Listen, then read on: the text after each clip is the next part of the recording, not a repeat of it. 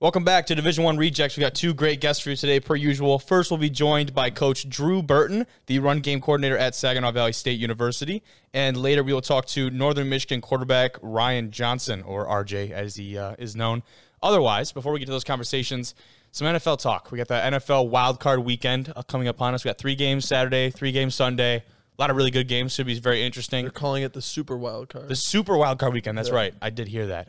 So NFL, talk about the Wildcard Weekend. Going to talk about Deshaun Watson potentially being out of Houston, even after the incredible year that he's had on a terrible team, right? They didn't win. They won, what, 3 games? 4. 4. Okay, 4 games. I mean, just ridiculous. Talk about the Falcons a little bit and them opening up some spots, potentially getting rid of Matt Ryan, Julio Jones, some other things, the likes. College football talk, the national championship preview, Ohio State, Alabama. Who do we see coming out on top of that one? When is that played? What day? Monday. It is Monday. Okay, got you. But after that, recap of the Heisman ceremony and reactions to Devontae Smith winning the award. It's not a quarterback award, as we figured out watching that ceremony. And we'll finish off the episode with this week's game pick. So stick around. Chilling in the basement talking football. Video is available on YouTube for viewing. Otherwise, find us on Spotify, Apple Podcasts, Google Podcast, Anchor. I mean, we're on like a ton of different platforms. Find us wherever you listen to podcasts, and let's get right to that first conversation. Our first guest on today's episode of Division I Rejects is a Division II national champion who played at Grand Valley State University. Now he's back in the GLIAC at Saginaw Valley State. He is the offensive run game coordinator along with the tight end coach and offensive line coach. It's Coach Drew Burton. What's going on, Coach? How are you? How's it going, guys? Thanks so much for having me on. I really appreciate it. I really appreciate you. We're doing great. How have you been? Been okay, man. Just navigating COVID, and obviously things are changing every 10 seconds, kind of like they are for everybody else in the country. So we're just trying to navigate things as well as we can, and excited to get our guys back on campus here in about a week, it sounds like, okay. Although always those things change here all the time. But going really well. It's been a really productive offseason for us here. That's good to hear. Yeah, and they got that weird rule, like the dorms can't open up officially until the 15th now, and like all of these things that are going into place. And I know Whitmer was talking even just like an hour or so ago when we were recording this. So like you said, it changes every 10 minutes. Any word on the spring season for you guys? Any potential opponents? So it sounds like we're going to play, we have a couple of scrimmages, I think, that are, we're still kind of TBD in terms of times and dates and opponents and things like that. We'll be regional opponents. That's kind of what we can say in terms of those things. But our guys are fired up. Obviously, we haven't played a football game here in a long time, obviously, and getting a chance to get back and compete a little bit is exciting for guys are fired up, really productive for us, and we're excited to get back going. So that's good to hear. Yeah, I know Drew had gotten some news from one of his coaches the other day. Like they were just trying to find out about what was going on in the spring. I'm still, pretty much in the dark. And I know our guy from Michigan Tech, who's usually with us, has not heard anything. So it's good to hear they're starting to potentially roll some of that stuff out. And it sounds like we're for sure going to have some type of competition in the spring. Like you said, we have not played football in so long, and I'd imagine it's just as weird for the coaches as it is for the players. I've got this like weird, almost want to say like imposter syndrome, like I don't even feel like a football player anymore. Like I have not put the pads on and gone out to the field like in so long. That concept seems so almost like foreign to me at this point. Right. And we're the same way. And I think it's been, it was the best fall and it was the worst fall, right? Because we got to learn so much. And obviously you choose a career in football. You love football. And we got to watch kind of what everybody's doing. But at the same time, obviously we live to play. We live to compete on Saturdays, and we didn't get to do that. So we tried to, I think, just make as positive a situation as we could out of the thing. And I think our kids did a great job. Obviously, it's just been the new normal with COVID protocols and all those different types of things. Our guys were outstanding, and, just the new normal and all the things that we asked them to do, they did an outstanding job this fall. So we're excited to hopefully, unfortunately, probably going to have to do that for another semester. Yeah. Hopefully we can see the light at the end of the tunnel here. I don't know if it's coming, but it seems like it's coming, which is exciting. But going to keep soldiering on here and get everything done that we can. So, yeah, 100%. And I'd agree. Like that's probably the most frustrating thing is like this probably in all reality, like this is probably not over as much as everyone like, yeah, we're rolling out vaccines and everything. Like I'll believe it when I see it, I guess is what I'm saying. Like this is probably not just going to like go under and like shove it under the rug. Like COVID's not going anywhere. You know what I mean? But it'll be interesting. You guys coming back on campus, it's been, I don't know about, what is your guys' break like for the students and your athletes there? Because I know Northern, we kind of consolidated our Thanksgiving and Christmas break, so I've been gone for at least 2 months now, like home for a very long time. What has the break been like for your guys? How long at least? For us, so we didn't come back after Thanksgiving, so yeah.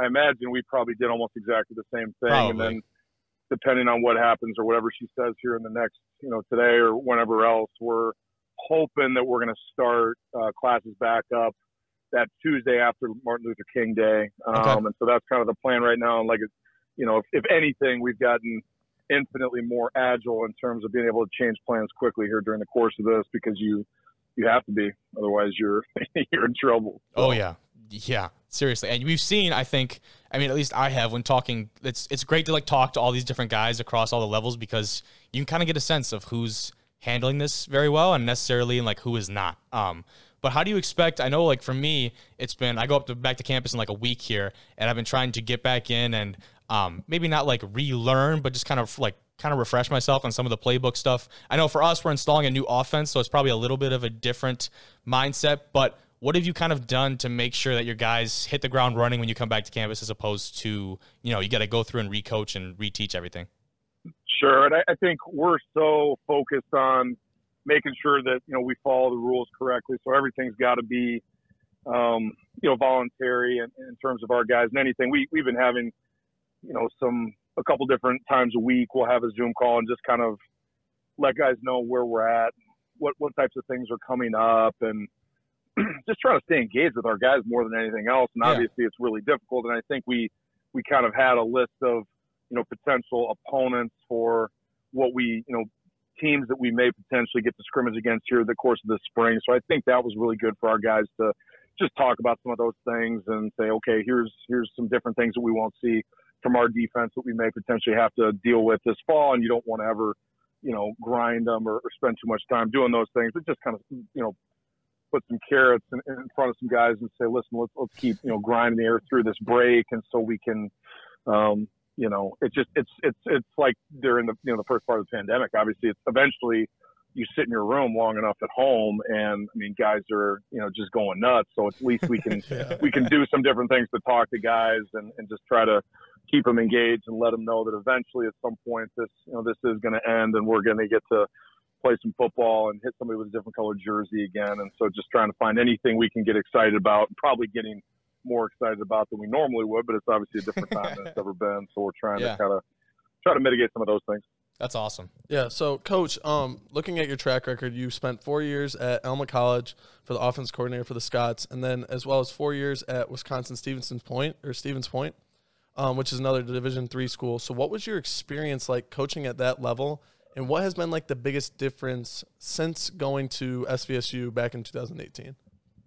Sure. And I think all those things, ultimately, it's such a small circle in coaching. So ultimately, you look at, one part of the resume, and it's ultimately going to be connected to the next part and the part after that and things like that. So ultimately, when I went originally to Wisconsin Stevens Point, John Mish and Tom Jernell is now the head coach at Carleton College in the Twin Cities, and John Mish is retired. And, Jernell was originally connected to a bunch of my coaches at Grand Valley, and he had been coming up there. And so I had kind of met him through them. I had originally started out and got done in 2006, and I was selling real estate in Grand Rapids during the crash, and I was selling foreclosure real estate. So I was, I always tell the story that I duped my wife because I was like 25 years old and I had a 6-figure income. And so she originally got married to a rich, realtor. And then I said, good news, I've got great news. My dearest love, we're going to go take a $9,000 GA job in central Wisconsin. She's never left Grand Rapids in her life. And so luckily, I was better looking then, I guess.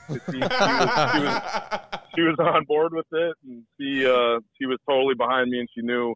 And we spent that first year coaching for Mike Farley at Grand Haven. So that was how I kind of got in and was still selling real estate at the time. And then went from there to Stevens Point and got a master's degree and things like that. And just kind of got acclimated with that. In 2013, we recruited this kid by the name of Ryan Ramczyk that stayed there for 2 years and then went down to Wisconsin and is now a a Pro Bowl offensive tackle. Yeah, he sounds familiar Saints. for sure. Yeah. I've drafted him in Madden a couple of times. Yeah, no, you probably had a pretty good team if you did. And so, but tremendous football in that conference, because a lot of people don't know this. Obviously, there's only one scholarship school in the entire state of Wisconsin. So, ultimately, there's a lot of guys that if they want to go someplace and play Division II football or FCS football, they have to go a long way. So, we had some great players there, and I learned a lot. And I was really, I look back at those 4 years because I was just starting out, and honestly, really didn't know what I was doing or any of those things. But I was lucky because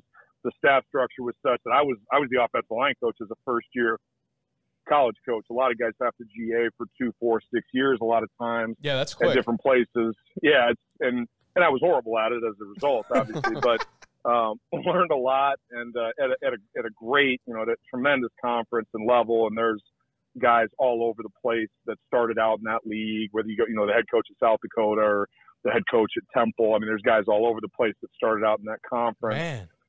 Yeah. So I think I really head coach of Minnesota Duluth. That's a good friend. And so I learned so much and that's how we learn most of the time, is just by, getting our teeth kicked in, through the back of our mouth a few times. And so, it was a really good experience. So I felt like when I went to Alma, I was, ready for something more. We got, I had the co-coordinator title there for the first couple of years, and then the coordinator title. And really, ultimately, as an offensive line coach, you're responsible for the run game and the protections, and decide what you want your play actions to look like and some of those different things. And so we were in tough shape. And ultimately, I got that job because Greg Piscotty was the head coach. He was the linebacker coach at Grand Valley when I was a freshman, and all these things are intertwined, and Pete took a chance on me by hiring me when I really didn't have a ton of experience and didn't have a ton of full-time experience. But ultimately, my wife really wanted to get back in Michigan. I really wanted to get back in Michigan. My mom lives in Brighton. Her mom and her family lives in Grand Rapids. And so it was, and we had a 6-month-old daughter. So everybody was really supportive about, go follow your dreams and chase your dreams and get with Frodo and go back to, throw the ring in the fire and things like that. And as soon as that baby's born, they're like, hey, why don't you, skedaddle your rear end back to the state to get our hands on that baby. So it was awesome. And it was, obviously when we got there in the last 3 years, P's first couple, and then the last year of the previous staff, they had been 4-26. So they had won 4 football games in the last 3 years. I did not know that. Whoa. And it was, and it was a situation where P had already been there for 2 years, and I think the guys were doing a really nice job installing his culture and recruiting and kind of building it to be what he wanted it to be. And obviously, he had an opening. And our last 3 years, we were 16-14, so we were still struggling, in that first year and 14, and got a little bit better in 15, and we went over to Hope and beat Hope at Hope for the first time since 1994 or something like that. It hadn't happened in a really long time. Went 5-5 and kind of steadied the ship and kind of gave a sign to administration that things were going in the right direction. And then in 16, we went 7-3. So it had not been since 2004 that Alma had won 7 football games. So that was a big deal. And we were starting to kind of, I felt like when I went there originally and interviewed and did all my research on the school that you do, I thought, man, this is a place where we're going to be able to recruit some really good offensive linemen and kind of run the football and be physical and things like that. And so, we were able to do that. And obviously that's, the year before I got there, I think we ran for 90 yards a game and 2 yards a carry. And those last 2 years, I think combined, we were about 215 a game and 4.5 a carry. And so we kind of over double. We had an idea. We had a goal. We had a vision for what we wanted this thing to become and to be. And, I think it was really neat to get there. And obviously I'm leaving a situation at Stevens Point where I have a future first-round draft pick playing left tackle for me.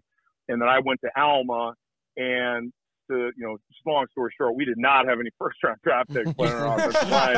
And so you get to a situation like, man, did I do the right thing? And is this the right thing for my family and things like that? And I think the thing that was really big for us, and I think what Pete deserves a ton of credit for, is he's just a very patient, stoic person that never really overreacted when bad things were happening, which I learned a ton from him. But we had a tremendous staff. So the D coordinator when I got there, his name was Nate Jensen. He's a head coach at Manchester down in Indiana now. And, Okay. the D coordinator that got there when he left, Andrew Strobel, is now the defensive coordinator at Morehead State at the FCS level down in Kentucky. And RJ Chittister was another guy that I worked with those first 2 years, and he's a tight ends guy at Lehigh now. So we really I'm like the worst one, right?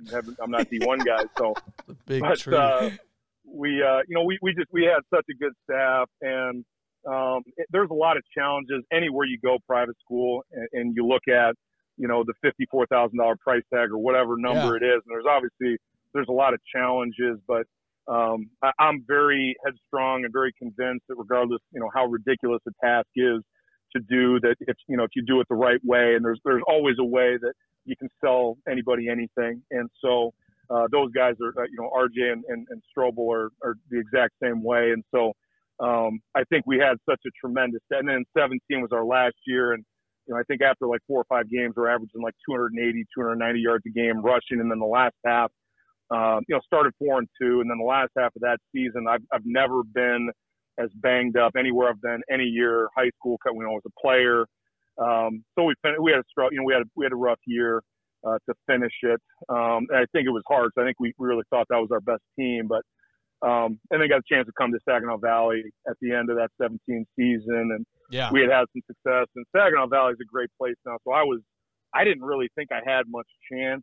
There was going into that. You didn't think so?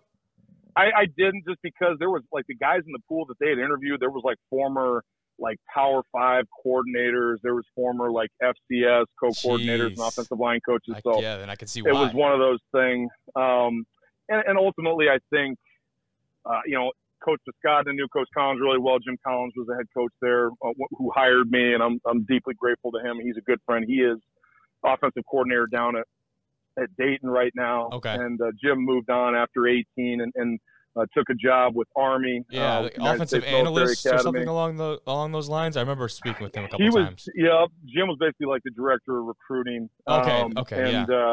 Just miss Coach. He's a really good guy and a good friend, and I learned so many things from him in the year that we were there. Ultimately, when we came in, there was some uncertainty, and we didn't necessarily know. Obviously, we had a couple tough years, and we're able to go 8-3 that year, that 2018 year, and had a really nice year, and sent the seniors out the right way. And I think about some of the guys that have been through here that are 4th and 5th year guys, in 2018, 2019, and 2000. Man, there's some guys that have been through it, and it was really neat to send those guys out in the right way. And then came back in 19, and I always tell the story that people are like, well, you thought you had a pretty good team. We didn't win quite as many games as we wanted to, and it's been awesome ever since Brady's got here.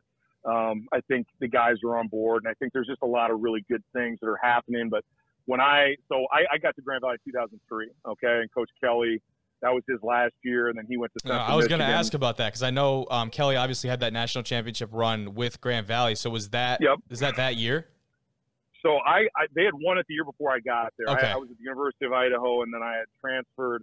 Coach Quinn really was kind of the guy that recruited me, and really is the reason why I'm in coaching. I'm deeply grateful to him, and he's Coach Kelly's offensive line coach at Notre Dame now. That's awesome. And so those guys left after 2003, and the whole staff left and went up to Central with them, and Coach Martin took over. And again, all these guys are like deeply meaningful to me in terms of shaping like what I believe and what we have to be, and some of the core pillars and beliefs that I have as a coach that we try to bring into our program as a staff and things. And coach, like the coaches really would tell me later they thought our best teams in 2004. Coach Kelly left after 2003, won the national championship again, which is one of the most impressive things ever to happen. And the reason is because the entire team, like 16 seniors that started in 2002, graduated and left.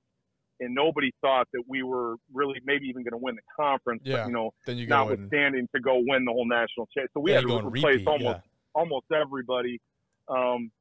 And in 2003, they managed to win it again, and not just win it again, but win it in a completely different way. Win it by, we gave up 3 points, the quarters, semis, and finals to win the championship. Coach Martin was the defensive coordinator at that time, and we were just, really, really good, had some really good players. And again, that's just kind of a side note. But then going into 2004, Coach Martin took over and hired a whole new staff and things like that. And it was a phenomenal staff now. And we went back and won the national championship then again in 5 and 6. But any time you have that much turnover and you have, like the things that happened to us in 19, where I was able to stay obviously on staff. Coach Brady's a Grand Valley guy, and so I had a relationship with him, and I'm very deeply grateful to him and his family for keeping me because we love it here. But ultimately, anytime you have that much turnover, it's always hard. Everybody's getting their bearings, and it's just never – and that was hard for our guys because we thought we had a really good team. We just didn't win as many games as we wanted to. And I think I go back to that a lot. I talk to our guys and our players a lot about that, and obviously – we're very optimistic about where we're going and the way the recruiting's going and the types of people that want to come here. And we've really got this thing in great shape, and we're really excited. That's good to hear. That's good to hear. I did want to touch back on your days, like you said. We talked about that D3 in Wisconsin with Stevens Point, or whether it be Whitewater is another one that brings out a lot of talent. And like you said, you got those guys that have such talent there. That's like you said, and due to a lot of the part, there's not scholarship schools there. You come over to Michigan, all of a sudden it's Big Ten, MAC, GLIAC. Then you got the MIAA, correct?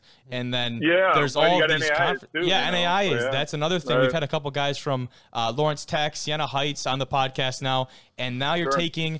And all those guys that don't go to those big-time schools, all of a sudden, they don't have to go away from home. They have all these different options. So it's been really interesting. But I want to know, like you said, when you're at Alma, that private school, and it's that the price tag is very intimidating for a lot of these guys.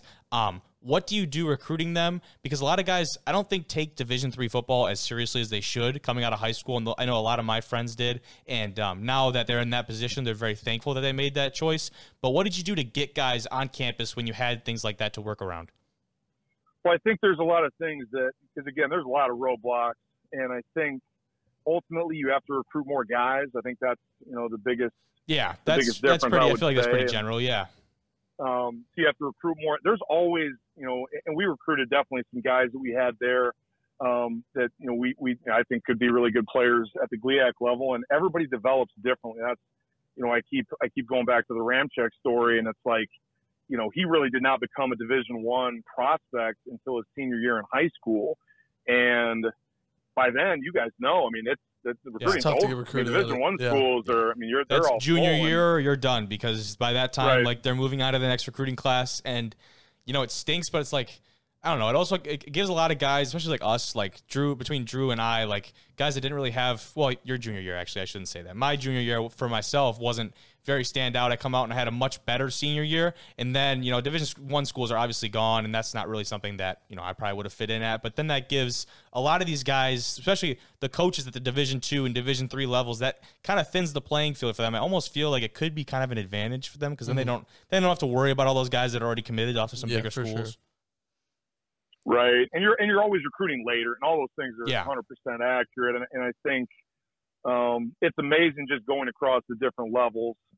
And man, there's good players that we had at Alma that would have been good players at Saginaw Valley. There's good players that we had that like when I was a senior in 2006, we had I think there was 9 players on that team that started that either got into an NFL training camp or got drafted, and Dan Scuda and Brandon Carr and on and on and on. That's awesome. And I think ultimately there's more. Everything's so globalized now, right? So you didn't have guys in Michigan going to the Eastern Kentuckys and the Murrays and just different places that are 3, 4, 5 states over. The best players play in Michigan, that was the term. Because the best players in Michigan go to Michigan. That was the thing, and now Michigan's got to fight for these kids now because now you got West Coast schools and East Coast schools that are going to come in and even they're going to offer Division kids. II level, the Division II level Ashland and Ohio schools are taking. That's a great point. The GMAC has become a lot more prevalent, obviously with Ashland moving over there too. It's just another bigger chip for them with teams like Findlay and Tiffin who have had some really good years over there in the GMAC. So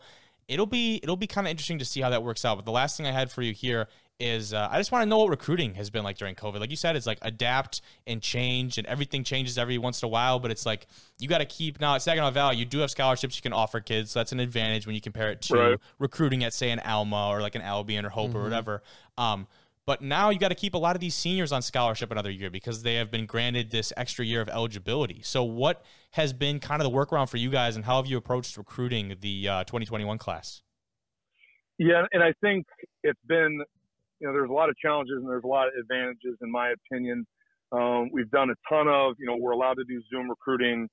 For a while there, we were allowed to work guys out on campus, and then that got taken away when the next order came down in December. So honestly, it was one of those things that every time we got a window to bring guys on campus or go watch practices or do any of these things that we were allowed to do, we did everything we conceivably could as quickly as we could, because we knew that it could get snatched away at any point in time. And so, and I know you're a Northern guy, and I learned so much from Coach Pedrosi in terms of, it's so hard, and I can't even imagine how the Division I schools are doing it right now, because how are you going to offer somebody a scholarship if you can't meet him and stand in front of them and size them up and some of those things? And it's not everything. The game tape's important. The phone calls are important. Yeah, but having that connection is like so important. I know. And on-campus visiting. On-campus visits are huge. There's some schools out there that sometimes they may be the all great school, but when you get on campus, you're like, this isn't for me. It's just not the feel or whatever, and that can be a huge.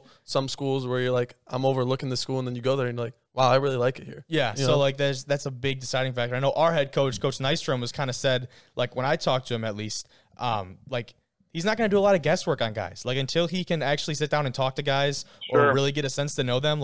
And especially right now where you have to kind of be stingent as far as what kind of money you're putting out there, because you can't fulfill that many, offers, quote unquote, even though you don't know what those offers entail, a lot of these guys. So he was just telling me, I'm not going to do a lot of guesswork. If I can get and sit in front of a guy, whether, we have to drag the recruiting process out longer than it usually has to be, whatever it is, that I can actually talk and meet these guys and get a sense to know them and their families and things, which, I believe is the right way to go about it. But at some point, that timeline starts to close down. I think that's been very difficult for a lot of schools.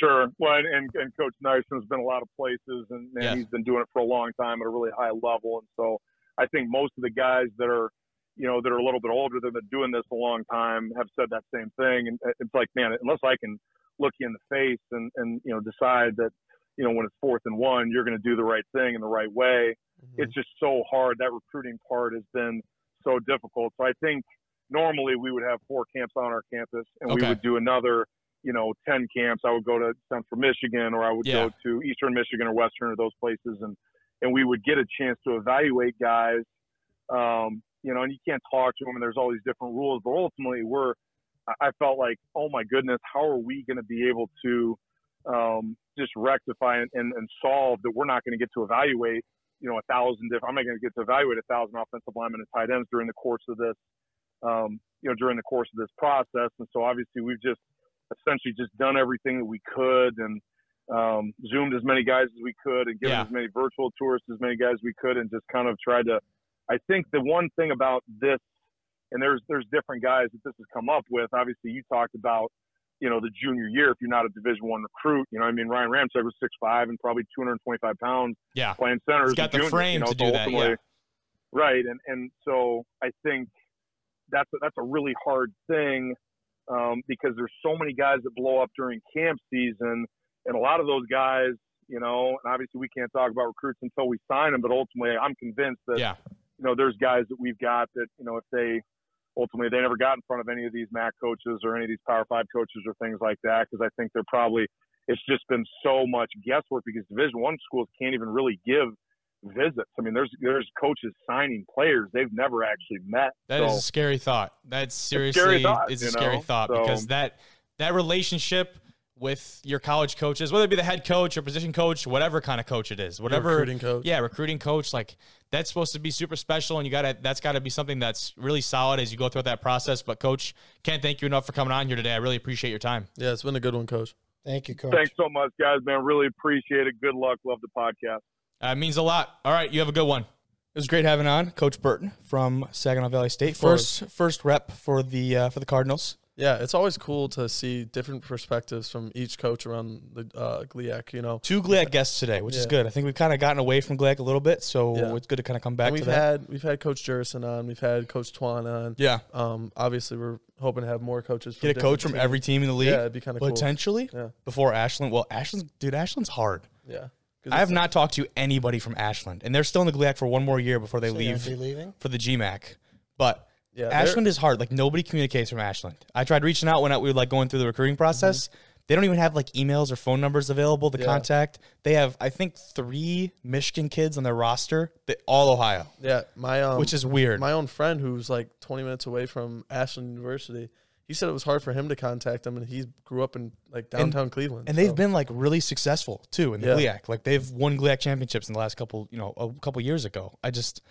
That'll be a hard one. Hopefully we can get somebody from Ashland on because I've been wanting to. Or even the GMAC. You can get some like Finley. Well, we had Isaac on. We had Isaac on from Finley. And so hopefully we'll talk to like, coaches. Yeah, Trine. Who else is in there? Lake Erie, I'm pretty sure. Lake Erie College. Wasn't Ashland the one that had the Hail Mary? Yes, they did. That was Ashland. So then Grand Valley lost that game, and they also lost to Wayne State in Ferris. So then they finished third or fourth in the GLIAC. Yeah, which is for them is a down year. So, but him playing at Grand Valley too, Coach Burton was cool. National championship winner there when he played. So, really sweet conversation. But let's talk a little bit of NFL. The Super Wildcard Weekend is here. Saturday's games.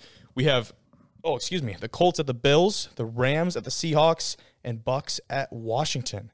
So, interesting. We have a little rematch there between the Rams and the Seahawks. I mean, you think the Rams were the best team to come out of the NFC West, right? Is that what you were saying? Or no, was that Hunter? I think that was Hunter. It might have been Hunter. Because I honestly look at the Seattle defense. I don't know if you guys have seen like the splits of the last like 6 games. They're starting to heat up really well. Yeah, they obviously shut down Jared Goff when he was on the Rams, when he was starting for the Rams a couple weeks ago. Before the thumb. Yeah, before the thumb injury, which obviously we don't know his availability in this game. Yeah. So it was feeling, not to interrupt you, said it was feeling good with quotes. So Kyler Murray was also feeling good versus the Rams, and then he was out after one series. He couldn't even do anything. You have no idea what's going to happen to him.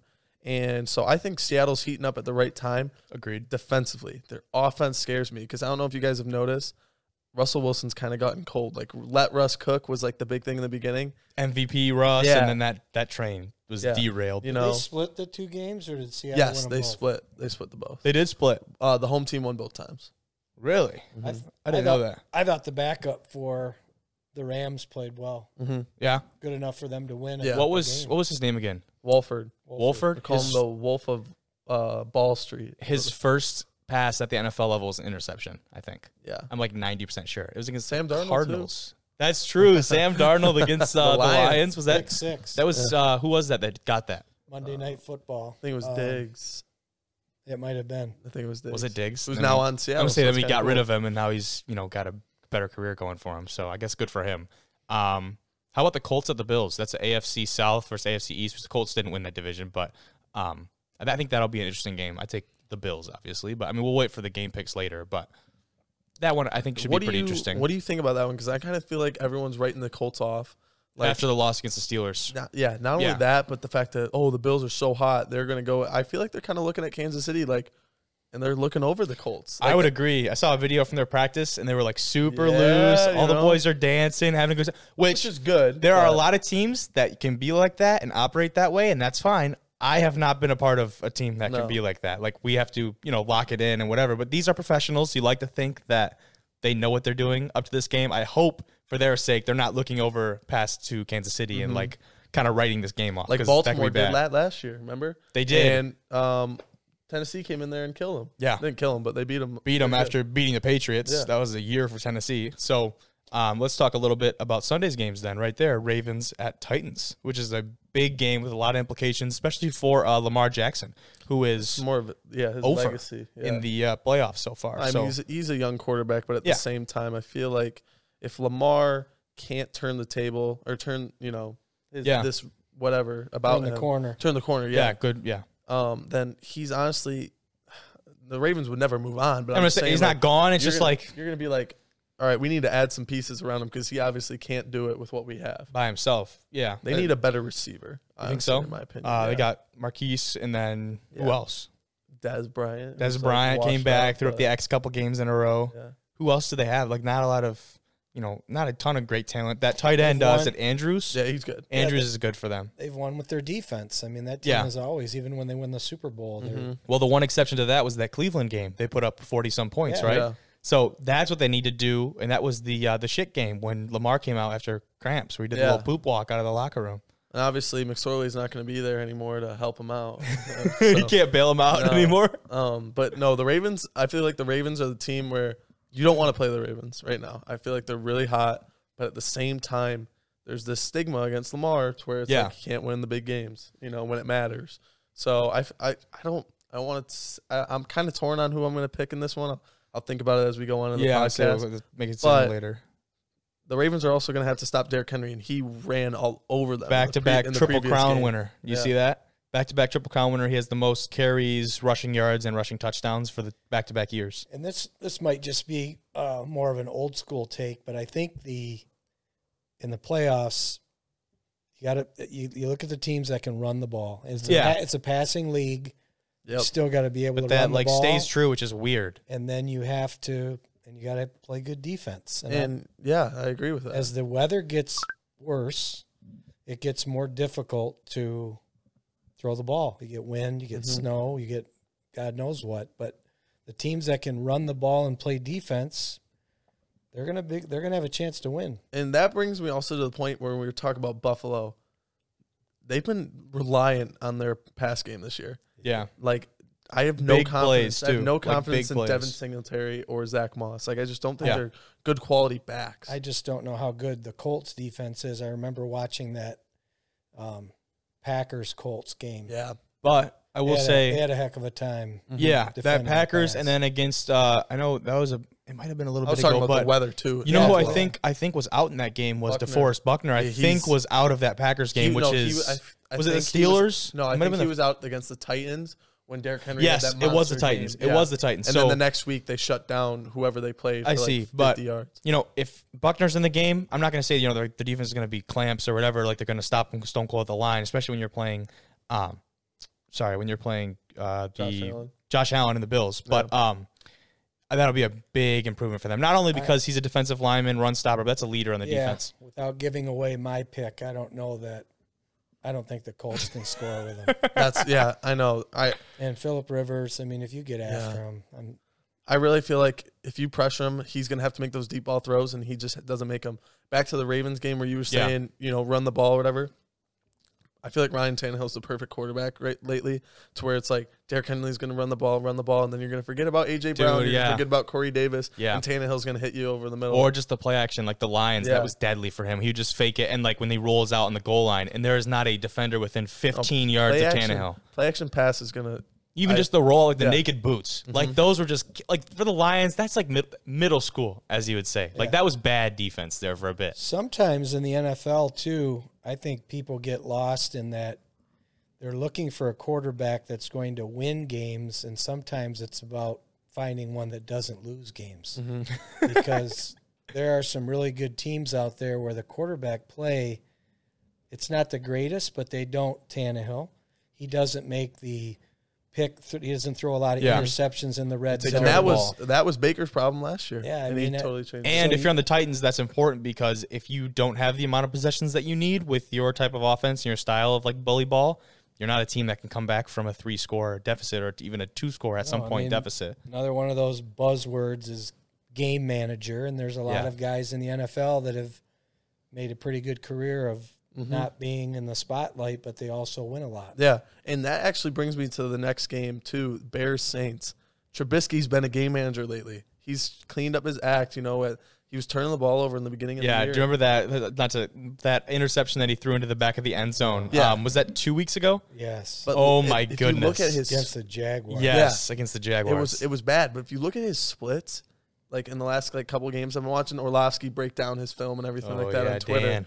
And Trubisky looks like he's more confident now. Like obviously he's not the greatest quarterback like you were saying, but he could be a game manager if he stops making mistakes. And if he played the Lions for his career, I would say, he's a top 5 quarterback ever.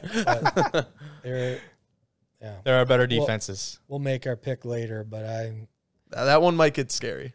Bears and Saints. That would be an interesting one. Let's talk. We did forget Bears about have a defense, though, right? Yeah, we did. They could. Yeah, we did forget about Tampa and the Washington. Yeah, I was about to bring us right back to that. So Washington obviously wins the NFC East outright. Alex Smith kind of still up in the air as whether or not he'll be actually making the start in the playoffs, which I hope he at least makes an appearance, whether or not he's out there the whole time. I think just having him on the field would just kind of encapsulate this entire journey for Alex Smith, and it would be so cool to see him. I feel like the team's more confident around him. 100%, as they should be. And I saw a great stat. Tom Brady has the largest margin of difference between his QBR when he is pressured versus when he is not. Yeah.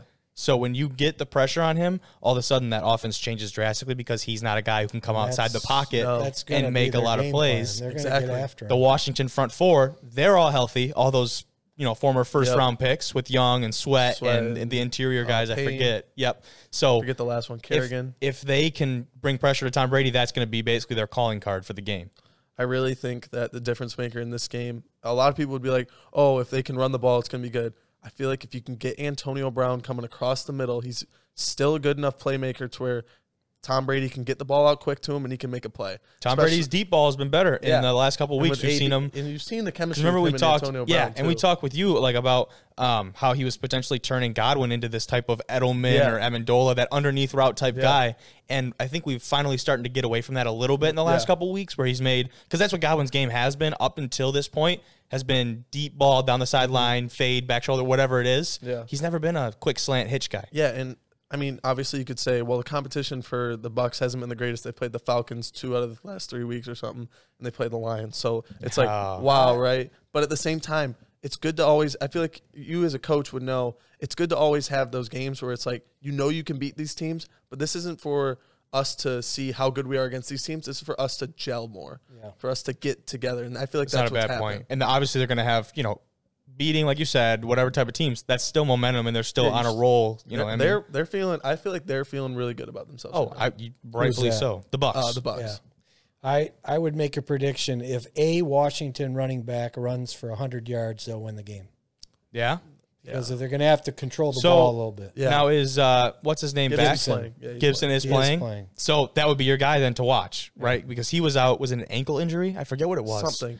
But that was huge for them. I agree with you, because I feel like they're going to need to run the ball. They're going to have to hold the ball some. Because, and you don't know how many plays Alex Smith can really make. Yep. Yeah, and that's true. That other kid wasn't bad. Is it Heineke? Yeah, he's not bad. They might need him. So Logan Thomas is going to be a difference maker. Logan Thomas is going to be a difference maker. That tight end, quarterback turned tight end from Virginia Tech, right? That's scary Terry. And because it won't circle back to it, but your former friend at Lake Orion, is it Ian Gilmore? Yes, that tweeted, we're going to have him on soon. Yeah, that tweeted out, and it was a great tweet about after that. Oh, the Sunday Giants night football game where did the Eagles tank it? Did they lose on purpose? And Giants fans were complaining. Yeah, the players were pissed. Yeah, and I think Ian tweeted out, "You went 6-10." Yeah. So it's like somebody took a picture of all of the tweets and was like, "Somebody remind these guys that they won 6 games." The Giants beat Seattle Seahawks on the road and then proceeded to get smoked by the Cardinals, and the Browns went in there and beat the brakes off them on Sunday Night Football. I thought that was the tweet of the week. That was you can't really 6-10. You're fortunate somebody had to get in. Yeah. Now the last game we have here, Browns at Steelers. So let's talk about Juju's little remarks there. The same old Browns. The nameless, gray faceless, whatever, like such a Mike Tomlin-esque remark, but Mike wouldn't come out and say that, especially coming out into this week. But he just addressed the dancing thing, and now the headline just circles right back. Is he doing it on purpose? I'm a little bit surprised that even came from them. Yeah. Mm-hmm. And especially him, after he was just talked to. The last thing you would want to do is add, not that, the fire? Not that the Browns lost to him. I was going to say, without your quarterback, without all these players, the last thing you want to do is add fuel onto whatever fire they have there. So I just thought that was incredibly stupid. I don't, is the pressure really on the Browns? No. None at all. The monkey fell off their back last week. Right? I agree. If they would have lost, oh my God. So there was tremendous pressure on them to win that game. That's true. At home, and it was that wasn't playing. They would have never heard the end of it. Nope. Especially Mayfield. Yeah. So now I look for them to play better. I don't think there's any pressure on Cleveland. I think it's a good point. This year automatically is a success for them. Right. You went 6-10. You didn't make the playoffs in 17, 18 years. You would not want to play them now. No, because they got it. They did. Everybody's like, we made the playoffs. Okay, everybody in Cleveland gets free beer. I mean, they don't. And you talked about, can you run the ball? Yes, they can. Yeah. And can the Steelers run the ball? No, they can't. No, they cannot. And so Wait a minute. Their quarterback is old. Yeah, and so when I want to talk about getting heat on somebody, that's the guy who you need to. Yes. Yeah. And what really sucks is Olivier Vernon just tore his Achilles against those Steelers last week. So that's going to suck. But and they lost a safety. The safety to But COVID they get one and back. yep, and now so Stefanski's not being able to Stefanski's not coach. gonna That's play. going to be a big. That's my major. But when concern. Baker was asked about it, did you see what he said? he said he's very confident because his quarterback coach and the OC. Borderline a little bit over than confident. He was like, so what kind of the reporter is very basic journal question where what type of effect will this have when your coach not being able to coach and you losing a safety? No effect. That was it. No effect. What's he gonna say? Yeah, but at He the did, same but- time, you could have played that off so much better and been like, we're really gonna miss those guys. Really wish we could be there, but our game stays the same. Like you could have. Well, he did. Now say you're just this stirring the pot. when they more. asked him about the whole. That's the company line. Like they asked him about what, like, well, how does it feel to be in the playoffs? He goes, "We're just happy to be in the dance." like what else do you? Yeah, again, I don't think there's any pressure on Cleveland No. whatsoever. Pittsburgh I was would the agree. one that was 11-0 Yeah. and going to Are we win better than all the 16 Dolphins? And they games lose Yeah, three. like, come on. and just crawled And they down played- the they finish line played- to the finish line. They've played in their last 4 games of 1-4, and they played one good half. The Colts should have won that game. You're up That's 21-7. That's you true. could go back when they were 9-0. I don't know that the 10 and 11 Yeah. wins were too I think they beat convincing Dallas either. by 6. That They was a were losing primetime that game too. game. I think. Yeah, that was. Yeah. Because Dallas is always primetime, but I don't know the whole second half of the season. Either they got bored or. And then the but Ravens did game. Did anyone think they were going to be that good at the start of the year? No. I didn't. they The were picked- Ravens game when They were picked like middle of the McSorley, division. McSorley and RG3. That one, the Wednesday Yeah. game. And it's like, wow, well, we had to play it on Wednesday. Well, you had all your guys. They're missing Lamar and their Yeah. running Yeah. backs. Like, let's go. Like, come on. That's a great point. Yeah, but that's all we've got for the wild card weekend. Let's transition over to talk about the Atlanta Falcons. So the Atlanta Falcons trying to make their head coach and general manager job more appealing. They're the only team ranked under the Lions as far as the appeal. Yeah, for potential. NFL.com did that. Yeah, so that's kind of interesting. But Which the Hunter Atlanta even owner said. I thought there were 2. I saw only Atlanta underneath Yeah, there. and but Hunter Chambers actually sat on here and said that the Falcons are the most appealing to him. Yeah, Yeah, and that'd my- be the exact opposite. $30 million over the cap. Nice pick, Hunter. So the Atlanta owner, Arthur Blank, came out and said that no players were off the table or exempt from getting traded out of the franchise, that obviously including Matt Ryan and Julio Jones. Now, Ryan is due $40.9 million next year, and Julio adds another $23 million. The Falcons are obviously, like you said, not in a great position when it comes to cap space, which makes the job less appealing than the Lions. So at least we kind of have that going for us. So that shows, when there's teams like OKC kind of went through this when they were, in the basketball, where they pour so much money into these players who are in the win now mentality. Yeah. And you didn't get to where you thought. You could No, say 'cause they they got got there. to where they thought. Well, like, they didn't yeah. win where they needed to. Yeah, and so like Because they had that run. It feels like so long ago that they were in that it really Super Bowl. does. Because remember, they came out, they looked like the best team in football before they got to that Super Bowl, and then they looked like the best team in football when they were in the Super Bowl. Say, obviously, they made it there. And then so, after that, they had games. like 1, maybe 2 playoff runs, but Dan Quinn kind of. I'm sorry. That was the biggest choke job in the history of for the sure. Super Bowl. That might be the biggest Good choke job in God. sports. That was awful. I mean, it was terrible, but you have to remember that they did get there, so it's like. And you know what's sad about that, too? Like, I like Matt Ryan. no, I don't mind him at all either. I You know who think- else likes Matt Ryan? Matt Stafford. He said him and Ryan Yeah. are actually like really They are. close as far as They- like outside of But football. the whole narrative of Matt Ryan's career changed in the matter of 15 minutes of a football game. For sure. 100%. He's in a regarded. different. He's in a different echelon. He's talked about in a different way, It's like, and oh, Matt Ryan. it was, to me, it was play calling, and they just not using the play clock like they should. I mean, that was hard. It's hard to Stop blow. running the Was ball. it 21? Were they up 25. 21? 28-3. They were down 25. I mean, come on, It's unreal. Super Bowl. Yeah. So that's obviously going to be a Especially stain when on whoever's Patricia's there. on the other side. You should be able No, to I score. didn't. I take that back. By no surprise, they lost to a defensive guru. But anyways, Yes. Well, I will say Julio has been banged up a bit in 2020, which has allowed their other receiver, who has not been getting as much press as I think he deserves, Calvin Ridley, to shine for the Falcons. Leads the team with over 1,300 yards, and he's tied with Devontae Adams for 5th on the receiving I list. really think that. I'm really surprised. I know Calvin Ridley was having a great year. I did not know he was No, to Calvin that Ridley was extent. having a great year when Julio was out in the beginning of the year. Julio Yeah. came back and started to ball out a little bit, and then He he got did. the same hamstring issues dealing with. Obviously, this is coming from a Julio Jones fantasy owner, so I know There you go. what was going on with him. course. But no, I think Calvin Ridley could be like one of keyword those fantasy. Yeah. Hey, the Lions should pick me up. I've had a winning season every year. But I'm just saying. Anyway, but Calvin Ridley, I feel like he could be like Stephon Diggs. Remember when Stephon Diggs was coming onto the scene and a team that was like missing a receiver like Buffalo was, and they get him for like a younger quarterback, and then it works really well. So I feel like coming over from Minnesota. Yeah, and so Julio also, he's in the win now mentality. So I really think he's going to be dealt.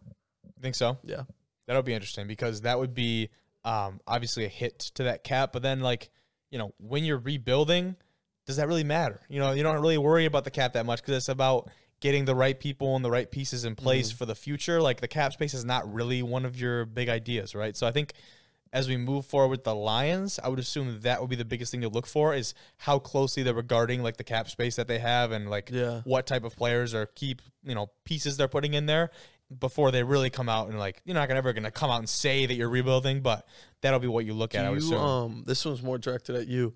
Do you think that Colin Cowherd brought it up and he said that there are teams like the Carson Wentz signing, the Matt Stafford signing, the Matt Ryan signing, where teams are like, those contracts don't look good anymore, What do you think Atlanta does with Matt Ryan? Stafford probably actually the least of the three on those, and do you think it's very similar to what the Lions should do with Matt Stafford, or do you think they're in two different ballparks? Well, it depends, too, on the contract, because a lot of times it's the way the contract is structured where they, put the money up front, and then the contract gets tapered down. How much is guaranteed and all of these clauses. So those are really hard to compare, but they're two. I mean, two career paths are pretty similar, other than obviously Stafford hasn't won a playoff game and Ryan has, but neither of which. I mean, who is their best? Who was the lead running back for them in that Super Bowl run?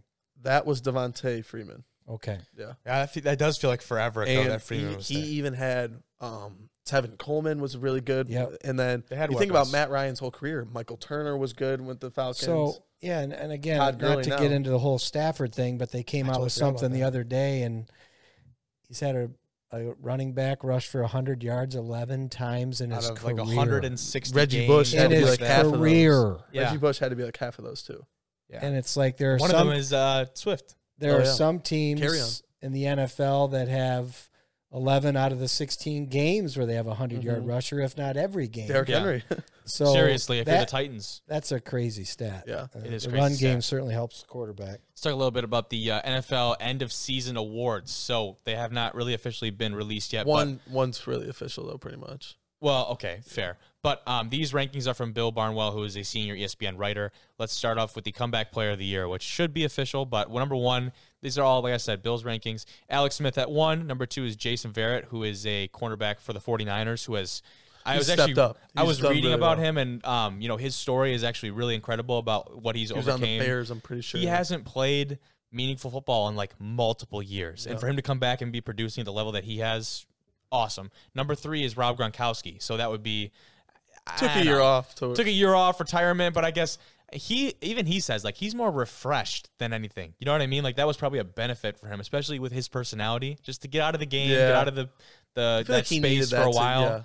That's what football again. That's what he's come out and said, is that he now has this different appreciation, not a new appreciation. He much like Romo. I mean, he can make more money off the field. Oh yeah, so probably true. Doing very different things. I will say though, Drew he's not going to be calling games. To be taking a broadcast role after this year. Yeah, I did hear that. Pretty banged up guy. I mean, he's done it all too. Well, he was supposed to retire last year, if you do remember correctly, but then the last couple seasons for the Saints have ended in a terribly dramatic fashion. He said, "Screw it, I'm coming back." Vikings game. Yes. How many Vikings games? Yeah, Brewdog and all that the Rams. stuff. Yeah, but the Rams too. That that no call, right? Yep. But those guys, Alex Smith, really should lock that up. That should be pretty easy. MVP, we have 1, Aaron Rodgers, 2, Patrick Mahomes, and 3, Josh Allen. Totally agree. When I said Josh Allen a couple weeks ago, Hunter looked at me like I was nuts, and he's. I think you two were you were kind of skeptical as well. He doesn't put up. He has been putting up crazy good numbers, and like you said, without the running back potential in the backfield, which you could say almost in some cases works to his advantage, because then they lean on his ability and his arm so heavily, and he inflates those numbers. Yeah, and as not only, you could even think about this as a Lions fan too. Me as a Browns fan, you look at Rodgers. Oh, you're not a Lions fan anymore? Well, no, I'm just saying in general. But you look at Rodgers' second year in that system, and he's taken off. Josh Allen's that point. third year in his system taken off. Matt Stafford, Baker haven't had that third year, second year in that system. Where you look at these guys, they're putting up MVP numbers in those systems. And obviously Mahomes. You mean 7 offensive coordinators in 12 years is tough? Or 4 head coaches in 3. Yeah. So that's a great point. That has a lot to do with what. Yeah, that's what I'm saying. I think Brian Daboll is would be a very good head coach. I think that he's the reason Josh Allen's up there. Yeah, good point. Let's move on to the offensive player of the year. So a little bit different. Rodgers is going to win. Yeah, I would 71%. I mean, come on. In the QBRs, you're talking to someone that's not a Packers guy. It's unreal. Offensive player of the year, number 1 is Travis Kelce, 2 is Kamara, and 3 is Derrick Henry. So he put Kamara in front of Henry, which I disagreed with. Like I said, first guy to win the Triple Crown 2 years in a row for the rushing.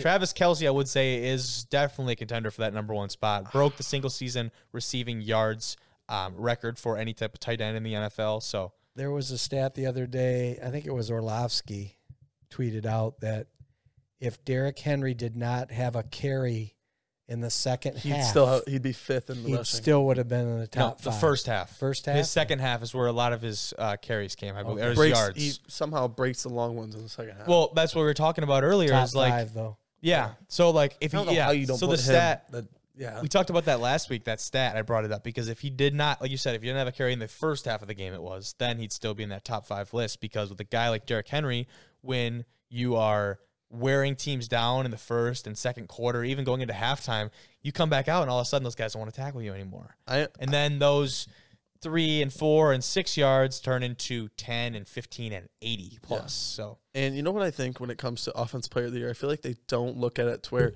in the MVP you look, okay, you take Rodgers off that team, where's that team at? Yeah, it's a different what's the word? Different set of like consensus almost, like you're looking at it from a different perspective. Different perspective, yeah. Sure. So, but I look at those 3 and I'm like, okay, you take Kelce off that team, Mahomes has still got Tyreek Kittle, whatever. You take Kamara off that team. Mark Ingram was dominant when he was in New Orleans. I would say out of those 3, Derrick Henry would you take Derrick Henry off that team. Yeah. You're like, I shouldn't say the only valuable, but the most valuable out of those 3 would obviously be Henry. So Personally, I think Derrick Henry deserves it. Only 8 players ever, 8 seasons ever. It should be the player that you could least afford to lose. Yeah. Well, that'd be the MVP. That's what we're saying. Yeah. So you know what I mean. But how about the offensive rookie of the year to wrap this up? We have number 1, Justin Jefferson. He ranked him ahead of number 2, Justin Herbert. And then 3 is Tristan Wirfs, who's the rookie offensive tackle for the Bucs, who has had a great year. It's hard to award a lineman, and the guy may be, but he's had I was looking at some of his stats. Yeah, you couldn't go wrong with either of the first 2. No, and that's where the majority of the voting will be for those 2. Now, I will say, we've got 2 records here. Herbert broke that rookie. Herbert broke Baker's record. The touchdown record. Yep. And then Jefferson broke, was it Randy Moss? It was Anquan Boldin's. Well, he broke Moss's record for the Vikings rookie or something. And then he broke Bolden's NFL 4 record. receiving touchdowns for a rookie. I might be wrong. Yards for a rookie. I think it's not easy, but I think it's easier Jefferson to come in and play wide receiver than it is quarterback. Sure. So I'd give it to the quarterback. Yeah. I only think it's going to go to Jefferson because the year Baker did break the record, they gave it to Saquon. So I think that they're going to look at. I didn't realize that. Which should have no bearing. Yeah. No, I'm just saying from past experience. I just think that they'll be like, wow, he made more of a I don't know. I just feel like Justin Jefferson's going to get it. Rookie quarterbacks, though, typically don't come in and do that. No, they do not. And he's had a great year. He shattered Baker's record. Baker's was 26 or 27. He was like 31, 32. Let's talk about another quarterback that had a great year. Little bit, well, I guess probably pretty comparable success to the Chargers. A little bit worse, but the Chargers really didn't have a great year. Chargers won 4 straight. I know, and then it was like... And their coach got fired. Yeah, they went 7-9. I know, so obviously less success. But Deshaun Watson and the Houston Texans, who potentially will be out of Houston here pretty soon, I will say, he's pissed off with the Texans franchise all around, and that comes from them getting rid of his best weapon in DeAndre Hopkins last year without telling him, without getting any type of warning. Apparently he finds out about all this stuff on social media, which is, it's just not great for a franchise quarterback. He's no longer he's still a young quarterback, but not like a guy who he's been around the league enough. I think he deserves that type of respect. They ignored his input on the general manager search, and to top it off, they can't win games even when he's balling out. You saw J.J. Watt apologize for, quote, like wasting one of his years after that last game. So, it'll be really interesting to see what happens with him. He tweeted out about a week ago, some things never change, but has not since confirmed or denied that had anything to do with the GM, the hiring of Nick Caserio. Could have been a girlfriend problem. It could have been a lady problem. Could have been something about all the crap that's going on with the world right now in our political world. It could have been so many different things. So definitely not going to tie that. But further reports have come out. So. Exactly. That's very true. I will say with the new GM already for Houston, Nick Caserio, and new head coach they'll be having soon, they're going to go throughout that process. It might be a win-win for both sides if Deshaun Watson demands a trade. A change of scenery would probably be good for him. And even though the Darnold kid said he wants to stay in New York, there's a lot that comes with playing in New York. There is. And ask for a New York Yankee. I mean, ask a New York Giant. Even Philly, too. The Philly's a tough time. And Deshaun Watson's still worth, I got to say, multiple first-round picks. I like the trade offer that was reported. I was saying before the show, I thought it was good for both teams. What offer? Which one? There's no. Not a trade I offer. was say there is no offer. Yeah. Okay. They're proposed. Proposed from Drew. Yeah, I came up with that. Well, that was yours? I came up with that. Yeah, that was no real trade-off. That's what I was trying to tell you. Yeah. Oh. That's what I'm saying. Lions might need to hire me. I know I can scout talent. Deshaun Watson was my quarterback this year too. It was him. It was him and maybe a third or a fourth, and their second pick. And then you trade them, and because they don't have a first-round pick, because the Dolphins have that. So the Dolphins are like, all right, we'll give this back to you. We'll give our pick to you, and we'll give you Tua, young quarterback. You can build off him. We're in the win-now stage. We'll take a. So now it's do they believe in Tua, and then you look at. Deshaun, $22 million cap hit. But like I said, when you're rebuilding, that doesn't matter as much. This was another. I saw another one today because it didn't involve Miami. Okay. I really like. I think Miami should. Well, you were talking about the one we talked about earlier, though, the Miami thing, right? Because that's okay. That's not a real trade. Oh no. Yeah. What were you talking about? This was on Twitter, and it was.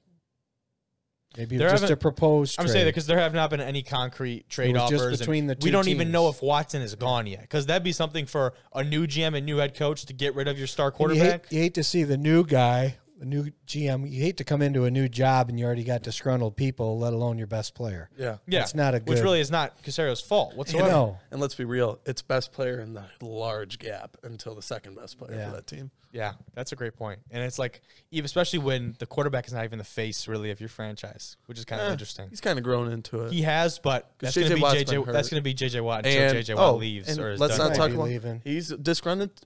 I hope he leaves. Yeah. That would be fantastic. As long as he doesn't go to Pittsburgh. It's fine. Yeah. Oh my goodness! Could you imagine? Would that be the three Wobblers playing on the? Yeah. He could come to Ford Field. He can pick his number. I would take either of them. Robert Saleh, I bet, would love some JJ I would Watt. take either of them, to be honest with you. We're taking all defensive players. It's an open, open season. Yeah? Official report? Mm-hmm. Good.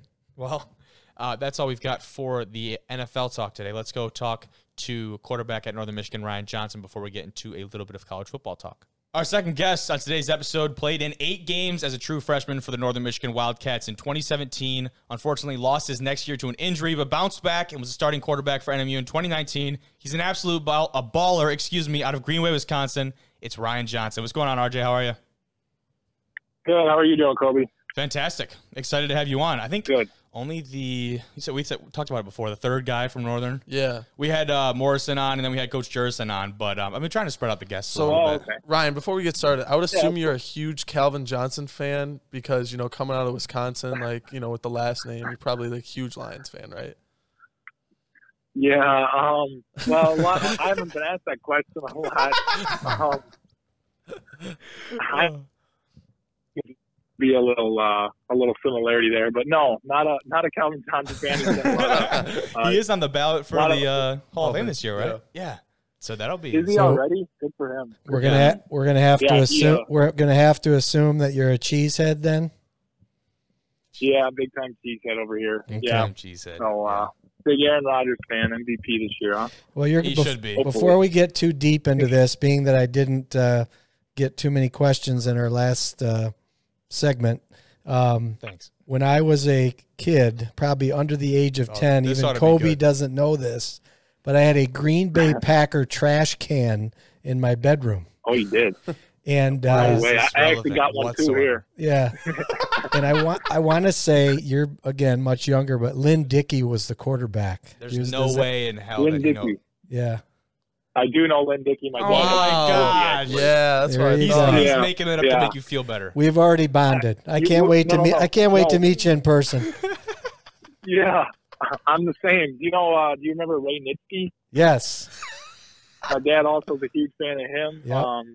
Unreal. Yeah, it's a very rich tradition here. We all yeah. kind of get into it a little too much. Yeah, but, we made the trek out to Lambeau a few years ago. That was on our bucket That was list. fun. That was a lot of fun.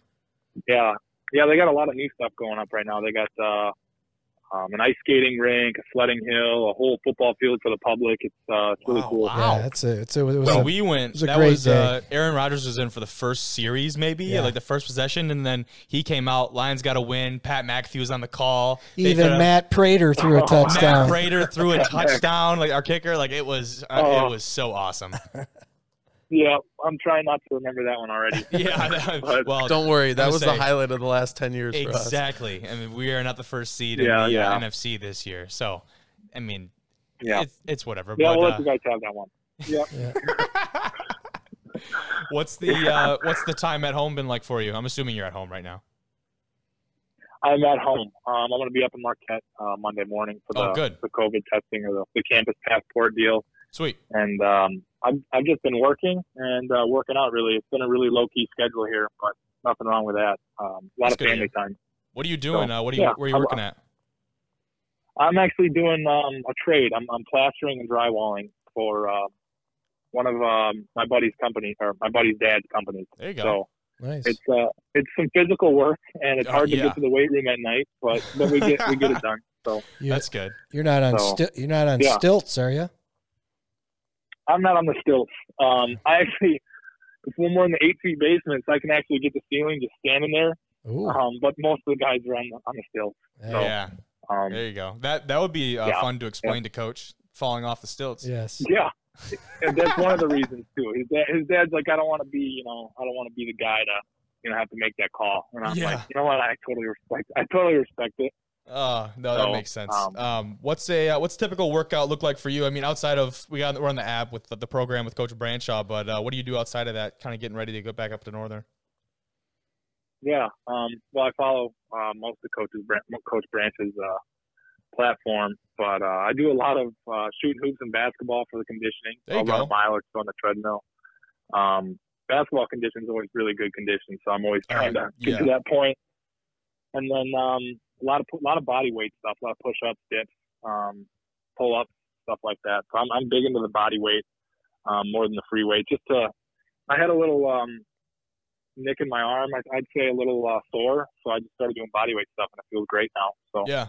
That's good. That's a good free weights a little bit. Yeah, that's a good indicator I found too. Like especially when you're kind of like you said, like you're dinged up or whatever. Like sometimes when you go jump right into weights, you don't know kind of what you're at. Like if you can go full go. Like sometimes when you're doing body weight stuff, you kind of feel it out. Be like, maybe I should or shouldn't. Progress easy. Yeah, like maybe I should or should not be doing some of this stuff right now. So that's always good. Yeah, it's a little less wearing. It's better for flexibility, the body weight stuff. Oh yeah, and it's a little less wearing on the joints and stuff. So yeah, I'm a little bit bigger into that. When I'm throwing a ball, I'm not, running into people. So keep the flexibility high. No, I feel that. Go ahead. Did you play basketball in high school?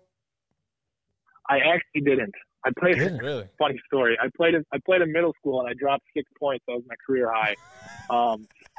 4 for 4 on the free throws. Just want to throw that out there. Not at all like me then. Kobe was Shaq at the line in middle school. Yeah. Oh, was he? Yeah. You'll find that's hard to believe, but Kobe had a short stint in his basketball career, and I was his middle school coach. Did. Yeah, and he does actually hold the claim to fame. He did score 29 in a eighth grade game. Yeah, 29. 7th grade game. He probably fouled out at that game grade. too. That was 8th grade. Yeah. Yeah. So and I also claimed the fame of probably getting the fastest 5 fouls that you have ever seen on the basketball court. So 5 fouls, very physical player over there, huh? The reason I asked because you said you played, or you're doing the conditioning, which is basketball is terrific for that. But normally in the quarterback, when I think of a quarterback, I would have guessed that you would have played basketball. Yeah, I really picked it up my freshman year in the PEEF, and started playing a lot better than I thought I could play, and then just kept running fives sophomore year, junior year, and really got into it. And it's just something to take my mind off of football and do something else. Yeah, so, what I think's really good about that too is like obviously the conditioning aspect of it's great, but it's also like basketball and like any other sport really is just it's a different set of movements. You know what I mean? So like when you you get specialized in a lot of things, I don't think there's not a lot of emphasis placed on this, and guys don't really understand it, especially guys out of high school. But if you specialize in something and your muscles are so used to doing one movement over and over and over again, whenever you can mix that up, like that's the best thing you can do for yourself and your body. Yeah. Guys will start getting stiff. They'll start getting stiff and not being able to move as much. So if you kind of stay a little well-rounded, as best as you can, I think that's the most beneficial thing for you. Yeah, I know, like Drew and I could say this. I'm sure you've been with guys like this too, who could just like lift you out of any freaking weight room, but then as soon as they get on the field, they can't move or like whatever it is. Yeah, 100%. Yeah, we've met some guys over the years that are just squatting 600. You got guys benching 400, and it's just like, Jesus, he's going to be a freak on the field when they get on the field, and it's just a whole different story. A little disappointing. Yeah. But I did mention, after your freshman year, I mentioned, I actually didn't know this. So you lost, was it your entire sophomore year to an injury, and what was that? Yeah. Well, funny story. I've told this story 5-6 times now. Oh boy. First play of the season, we had Jake May on at running back. The emphasis was to get the ball to him. Yeah. So we toss it, we pitch it, whatever. So I'm all right. Second play of the season. The drop back pass, I'm kind of like, what? Drop it back already. Let's do it. Yeah, wait a minute. Coach had told me after the play, hindsight's always 20/20, right? There was an opening on the corner route, but I decided to take it and run. And I kind of flashed back to high school, tried to put a little juke move on this linebacker, and it didn't work. He got his helmet into me. I didn't have a rib protector on. So you'll always see me wear a rib protector now. That's the reason. He got right into my right side rib cage, and I ended up trying to get back into the game. I was breathing like ridiculous. It was terrible, just wheezing.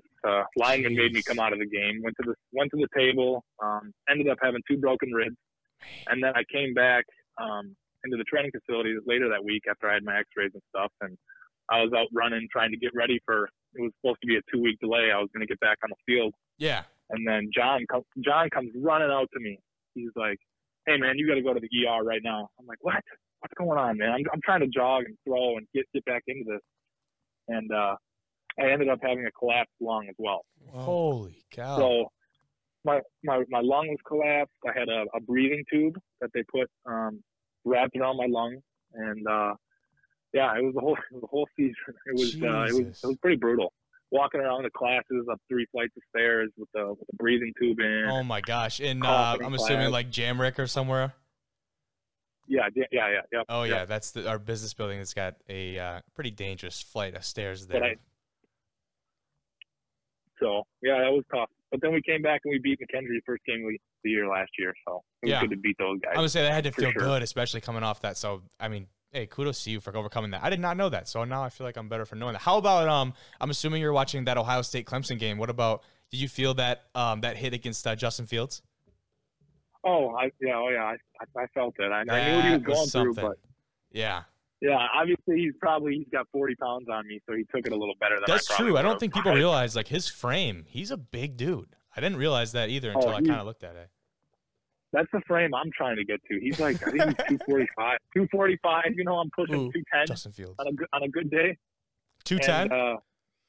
210 now. I came in at 185. 185. So that's when I took the hit. I was about 185. I folded. So, yeah. That was going to be the next question for you is like, how have you approached anything differently? Obviously, like, you know, putting on a little bit of weight, trying to add a little bit of, fill out that frame of yours a little bit. Have you approached anything else differently after going through all that process? Approached anything differently as in like play football, style, like football, like training football. And recovery, that type of stuff.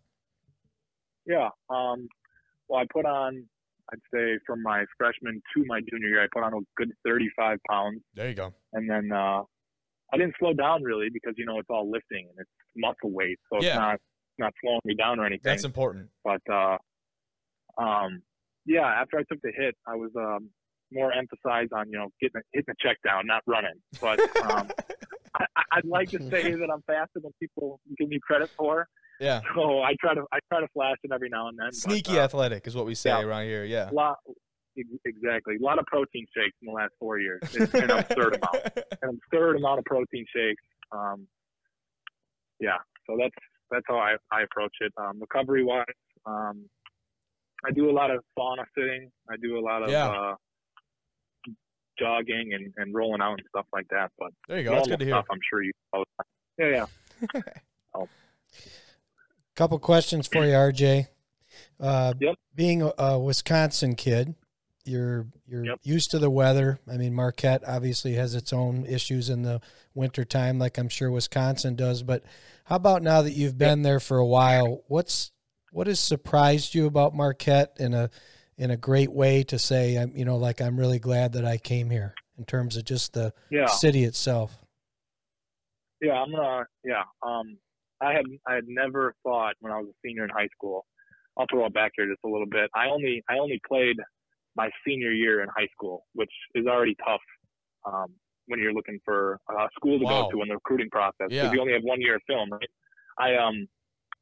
It's a school full of quarterbacks. The kid that started ahead of me 2 years, so I was a sophomore when he was starting. He's on the Jets, the New York Jets right now. What? And then what's the name? James Morgan. He played for the Jets. There you go. James Morgan. Yeah. And then the kid that started when I was a junior, he played at Michigan Tech, Will Ark. And then I met Will. And then I got my turn senior year, and then I ended up finding Northern. Luckily, it was like a week before signing day, and I got a message from JT and whatever. And then that's unreal. I didn't really know if it was the place for me. I saw the dome. You know, the dome's always a cool thing to see. Of course. But knowing that it was 3 hours away was a big thing for me. But then going to school there, I loved it. You know, there's the outdoors aspect to it. It's a huge thing. I'd say the program is very family oriented. They recruit a lot of guys that have connections with guys on the team, that know people on the team, which I really like. It's a really good family atmosphere. It's from when I've been to a freshman to a senior now. It's been a lot of family focused. So the team is a lot better than when I came in. That's good.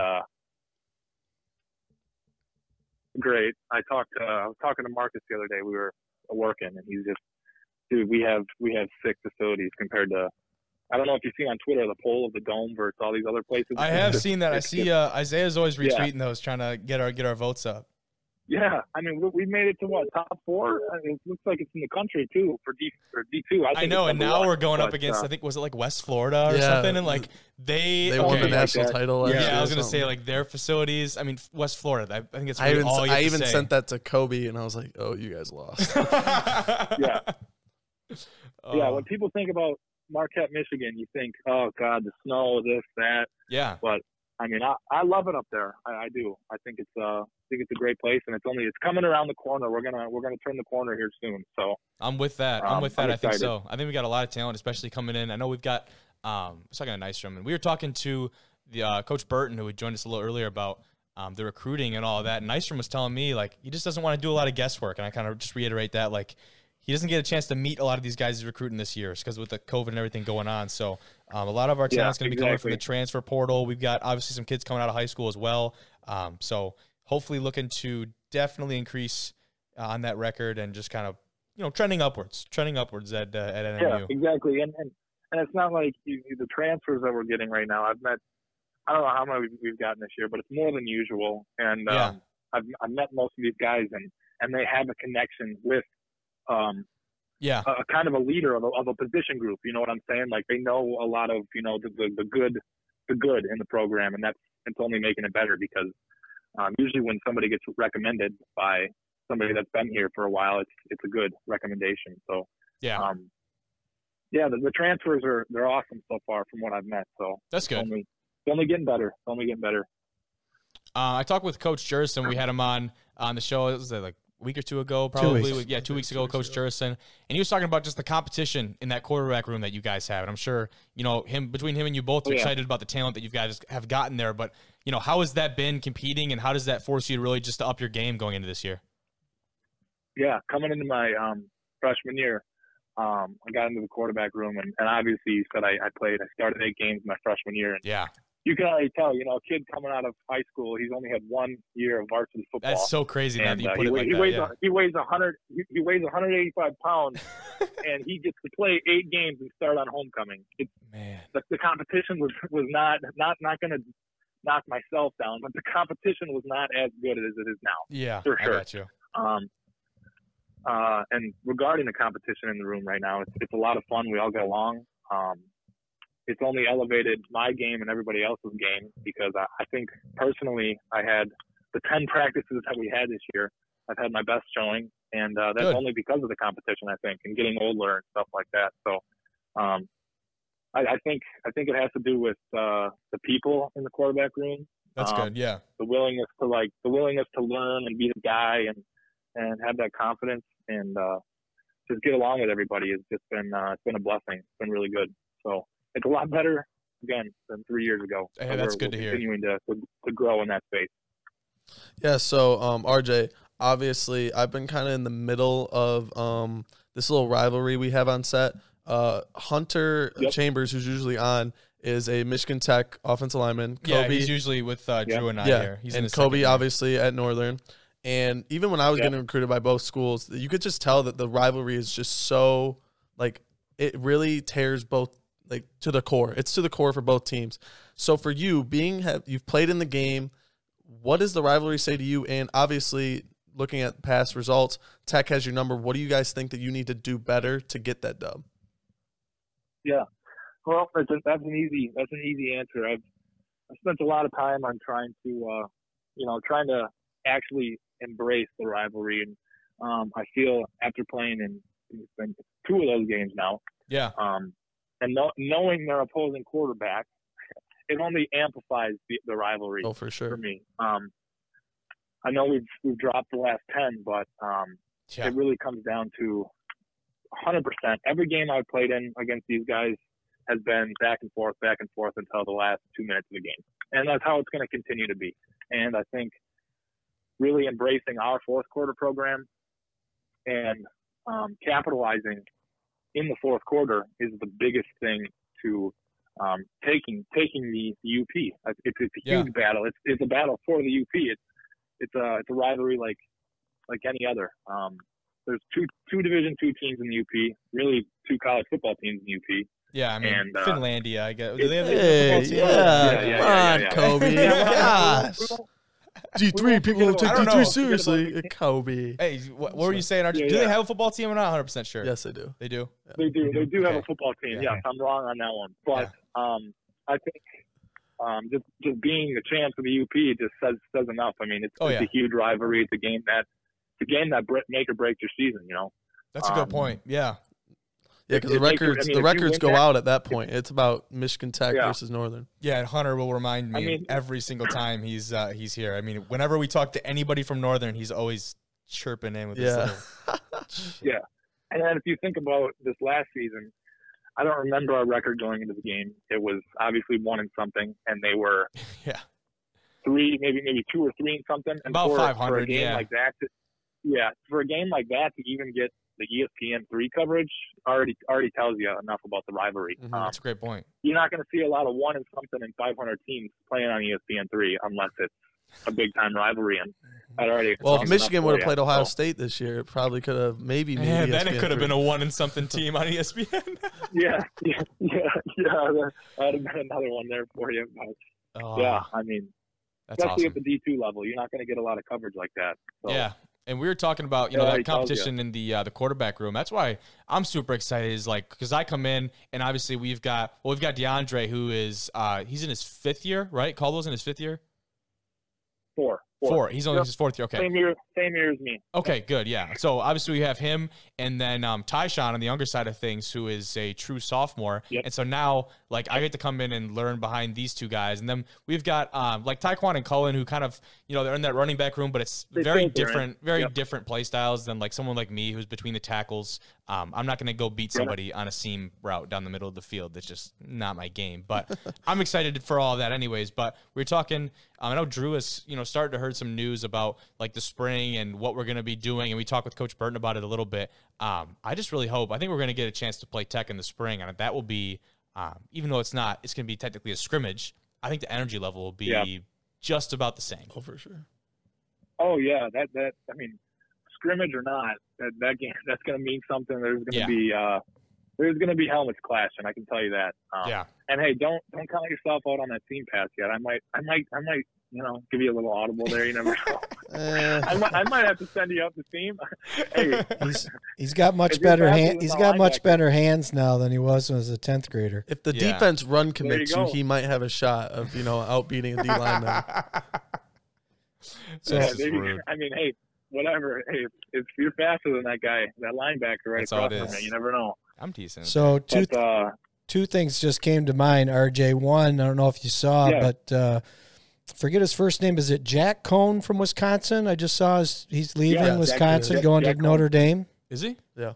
Yep, he's going to Notre Dame. He's a pretty good quarterback. Yeah, he surprisingly they brought in that 4-star Graham Mertz, I believe. Yeah, who was perfect in his debut and then had COVID and all of that. That's a losing Ian Book, though. That's a big get for Notre Dame. Yeah, and then he kind of fell off. And Wisconsin, their quarterbacks are, ever since Russell Wilson, they've been system guys. They've been turn around, hand the ball off, or beat him into play action. And it's not a flashy game, but Jack Cohn, he really operated it well. And I think whatever they put on his plate, I think he's a good quarterback. He's a big-time quarterback. I think he's out of New Jersey or New York, something up on the East Coast over there. Huh? Yeah, well, I went to the Michigan-Wisconsin game, and it couldn't get much worse than Hornibrook. He was really bad. Oh, man, he transferred to Florida State, and I don't think that worked out for him. He's the lefty. Yeah. That's why I think it's interesting, because I think Mertz kind of gets away from that play action, turn around, hand the ball off. I think he was a little bit more lights out, showtime type quarterback, at least from what we saw from him, which was kind of got to be a little bit limited. But I'm excited to see what he does for them. So RJ, I am too. Yeah. What are you getting your degree in? Yeah, good question. I'm getting my degree in finance and risk management. Oh, okay. And what's your career aspiration when you're done? Something with advising, most likely. Same it depends on these next. I got 2 years of eligibility, so I can either double major or I can work on a MBA. So we'll see. It's going to be in the advising field, most likely. Or it depends on if I would end up double majoring and then focus on something else. But I'm really, really getting into the financial advising and then the risk management part of it. So we'll see. We'll see where I got to get an internship. It's hard to get an internship when you're focused and wrapped up in football and stuff like that. Yeah, I was going to say, it takes a lot of your energy away. Yeah. I'll the next 2 years are going to be big for me and getting experience and stuff like that. So, but the football part of it is always good for connections, and it's really good for connections and stuff like that. So I actually live with two guys that are they already got jobs. Connor Brunius and Trevor Roberts. I don't think they're going to be playing anymore just because of this COVID stuff. But they've got jobs already just from football connections. So, that's good. You bring that up. Northern's got a lot of good stuff. RJ, you bring that up, and honestly, at Northwood, we kind of have like the similar type of the career ending, I guess. When you get jobs, like there's times where you get such a good job opportunity, whether it's in the business field or it's like whatever you want to do. Or whatever, yeah. Do you see, like, especially with this COVID, you being a player who's obviously played multiple years at Northern, do you just see guys in general from the GLIAC where it's like, man, I'm not going to the NFL.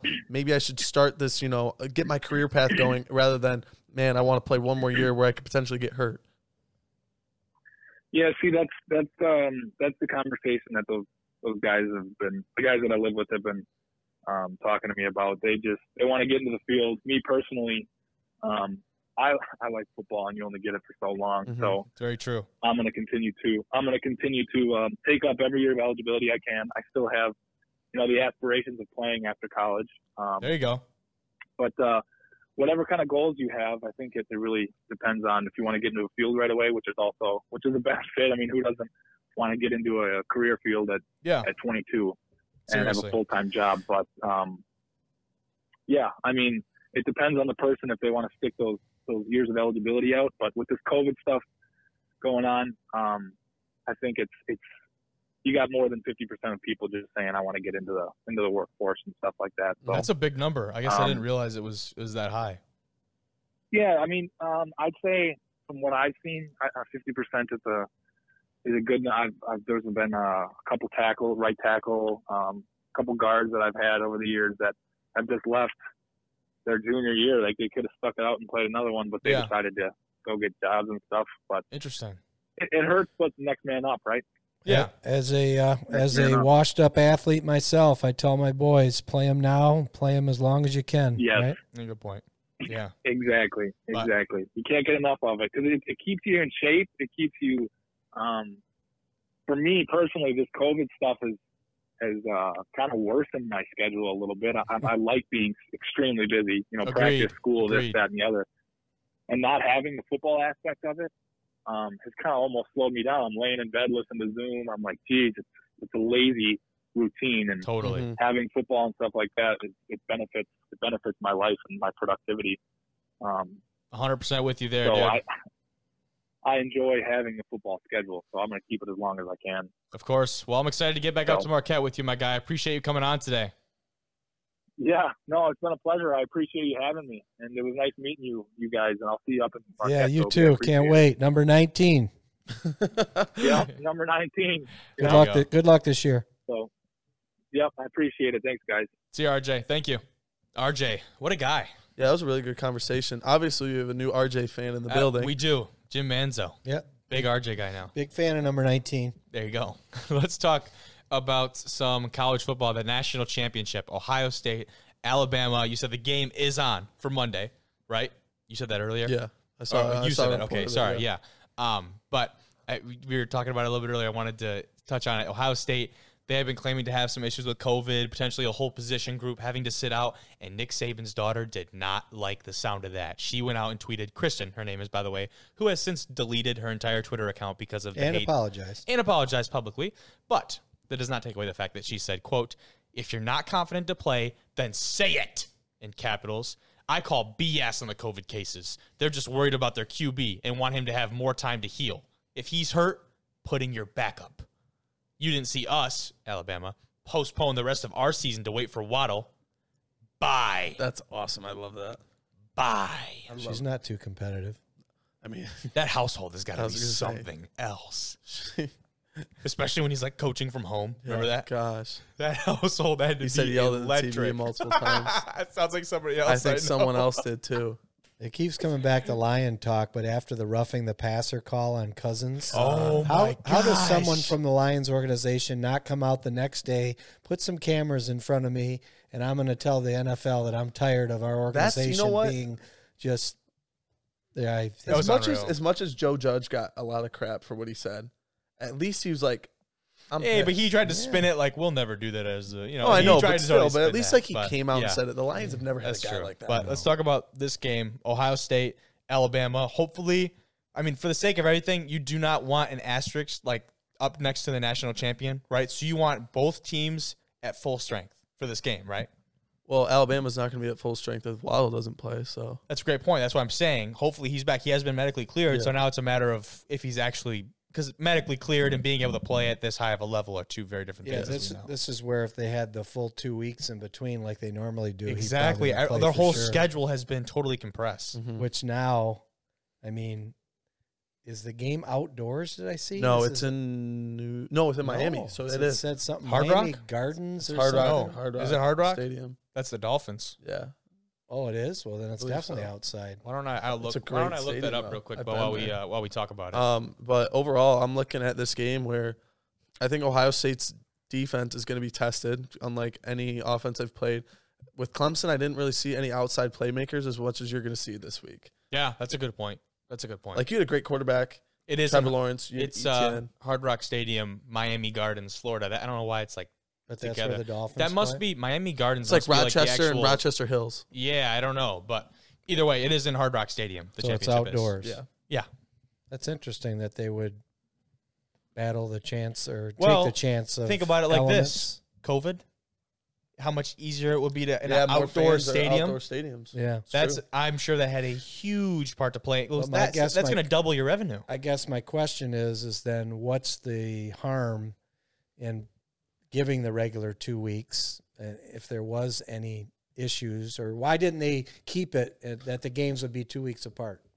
Isn't the is it just because everything started so much later this year? Yeah, I feel I'm like assuming the schedule normally in literally the just got college pushed football back. playoff there was 2 weeks. Oh, okay. Right? I think it was say for the I don't know. BCS. There was 2 weeks. I think it was always 1 week for the maybe. playoffs. Yeah, I don't know if the it, for the BCS was playoffs. too. I want to say it was because I only do a week. remember what you're saying. How the BCS was always later than everything else. Don't get me wrong. There's too much games in domes. I'm glad they're playing outside. Yeah, and I think the COVID thing probably had a huge part to do with it because that's going to be so much more revenue for them. I officially have. It wouldn't matter what I said about the pick on this game because I thought Clemson would destroy. So I still can't get over the so fact did that I. Hunter said he's going to turn it off at halftime for Clemson.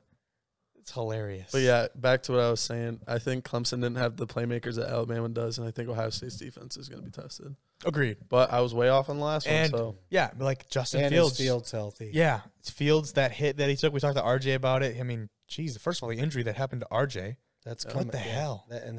He's had the game. They played last Saturday, Monday, so you're talking 8 or 9 days. Yeah, I know. It's Which tough. sounds He like is the it sounds like a long toughest guy. time. he's the toughest guy to ever put a football jersey on. He according to might be social if he media. comes out. Might be if he comes out and balls out again because that Clemson defense I thought was going to be what held Ohio State back in that semifinal game, and it was for me. Well, if Alabama plays anything like Northwestern, they might have a shot. That's exactly what I was saying. They only put up 22 points in the Big Ten championship. He probably played himself back into the first round with that performance last because week. when you look at the level of play, that's what I was saying. Like when you shows out against the Clemson defense, that meant so much for his draft stock. Would you take Fields or Zach Wilson? Definitely Fields. He's proven Just against size alone, but the I wouldn't frame take either of too. them at 2. I wouldn't take either of them. No way. At 2 either. I know. On the Jets, I'm looking at what I'm going to do to build Sam Darnold for 1 more year. Really? Yeah. That's What year is he in? Darnold, is it 4? His 4th year. He's Fourth the year. same draft class as Allen, Baker, and Lamar. There you go. Very interesting. But definitely looking forward to that game. We'll get our picks here pretty soon. But before we do that, let's talk about that Heisman ceremony that we all watched together, actually. Devontae Smith with the Heisman win, the wide receiver from Alabama. And it felt great to see a non-quarterback win the award. But I will say, the way Dabo put it is that says something along the lines of, like, it'd be a shame if the Heisman doesn't attach itself to Trevor Lawrence in his time at Clemson. Totally agree with that. I was just and gonna it say. sucks because it's great to see a different positional player win the award, especially as a deserving one as Devontae Smith. But Trevor Lawrence not winning a Heisman, unreal. It's really crazy to see that. Wow, Clemson's gone from Deshaun Watson to Trevor Lawrence, and they didn't have a Heisman, Right? Like, That's just something wow, else. right? Yeah. Both had national championships, which I'd take a national championship over a Heisman any day. That's a great point, But- too, is like what at the end of the day, yeah. So, but then you look at who's beat him. Devontae Smith, a very deserving year last year with And Trevor Joe Lawrence was Burrow. out with COVID. Yeah. I was going to do some research before we got on, but Smith is a senior, right? Yes. So when is the last? I'd like to know in the last decade. When was the last senior to win the award? Yeah, It because was Baker. most of them leave before because they're really good, obviously, and they That's a good are point. gone after their sophomore year. Maybe stick around for their junior year, but how many seniors have won the Heisman the last?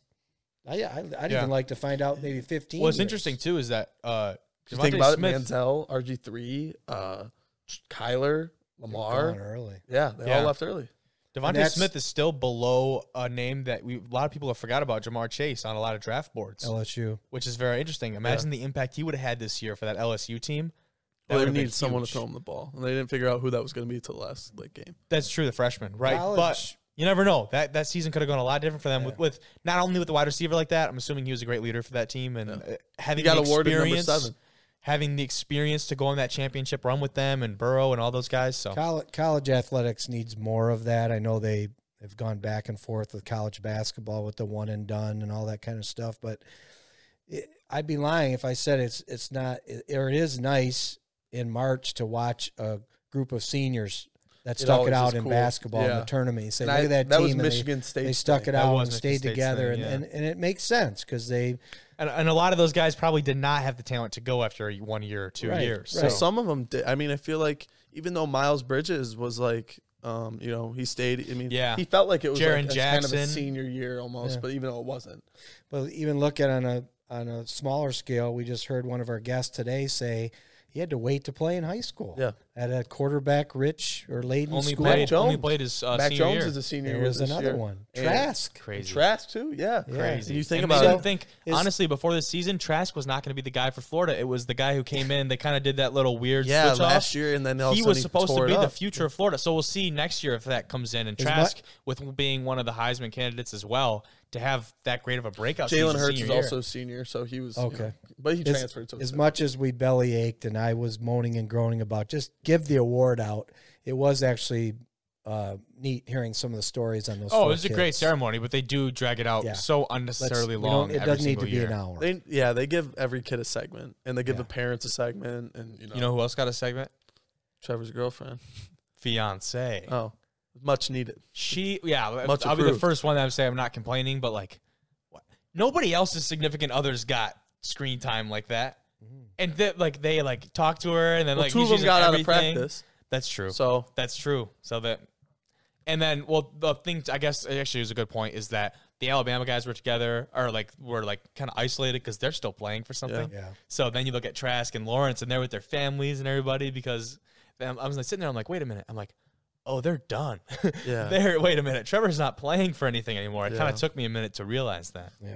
Yeah, so it's honestly back to the whole Trevor thing, and I really thought this was funny. College football on Fox tweeted or posted this that they're like it was the third non-quarterback to win the Heisman in the last since 2000, and people are like, well, actually, because they were like Mark Ingram, Derrick Henry, and Devontae. They're like, wow, they all went to Alabama, and the number one comment was, Reggie Bush did win a Heisman, right? Like he didn't die, and they were. It's just the fact that they're not appreciating Reggie Bush and just the, how dominant he was.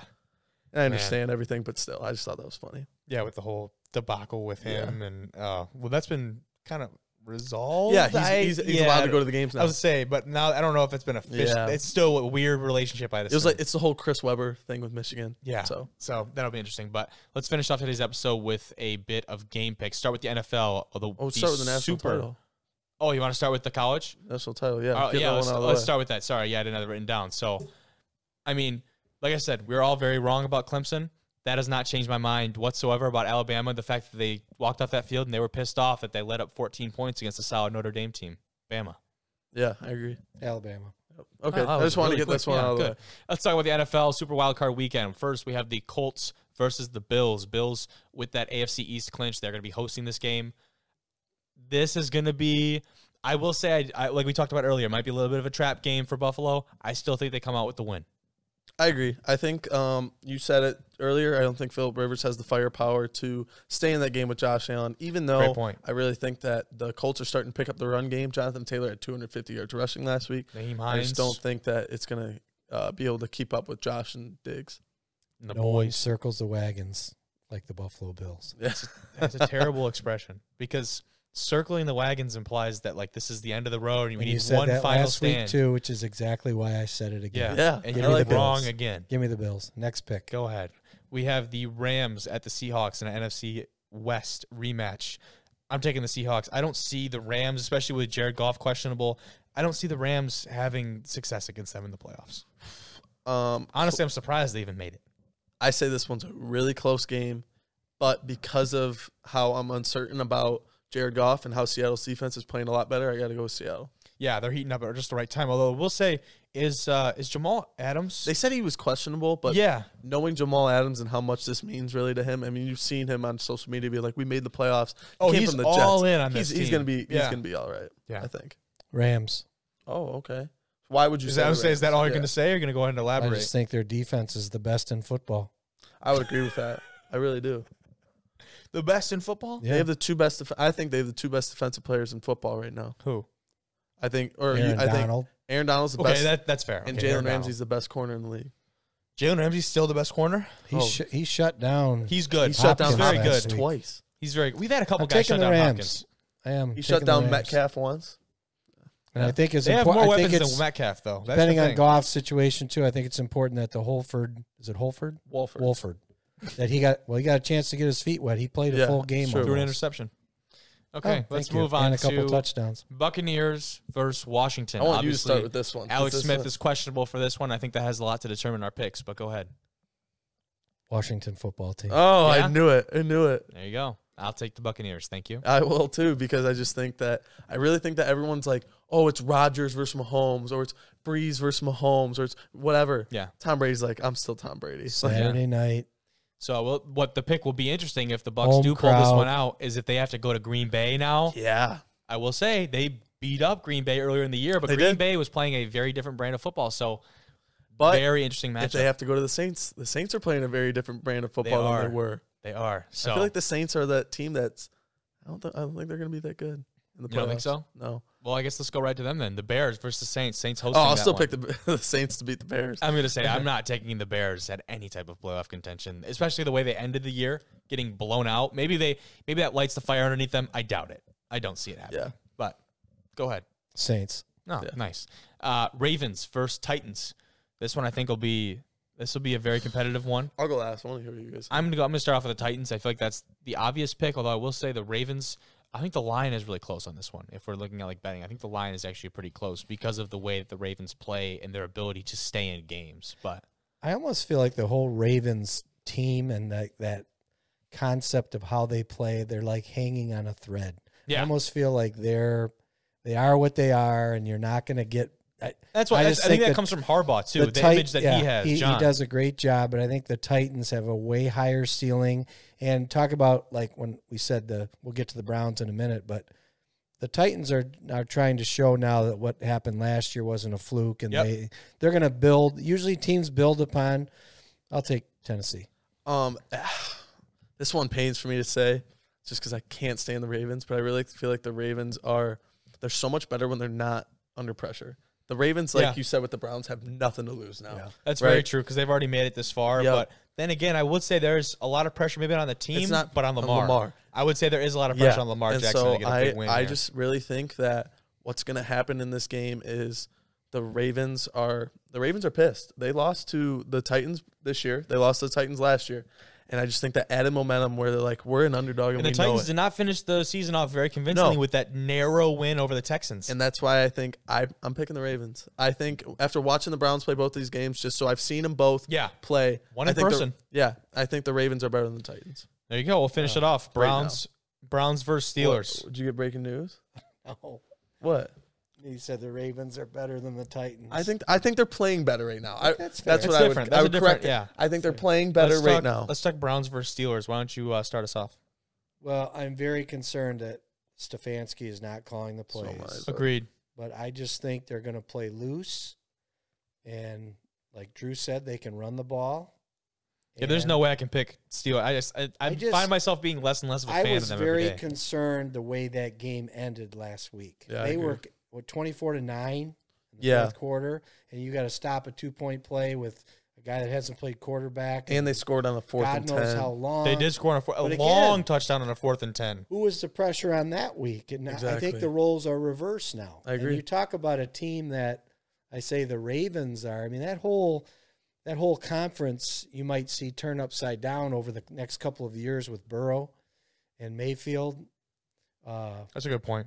If he's healthy. I think the Steelers are, not to get on what you're saying, I think the Steelers should be on the lookout for those 3 teams to take control of the division the next couple of years. That's what I mean. I think it could flip right around.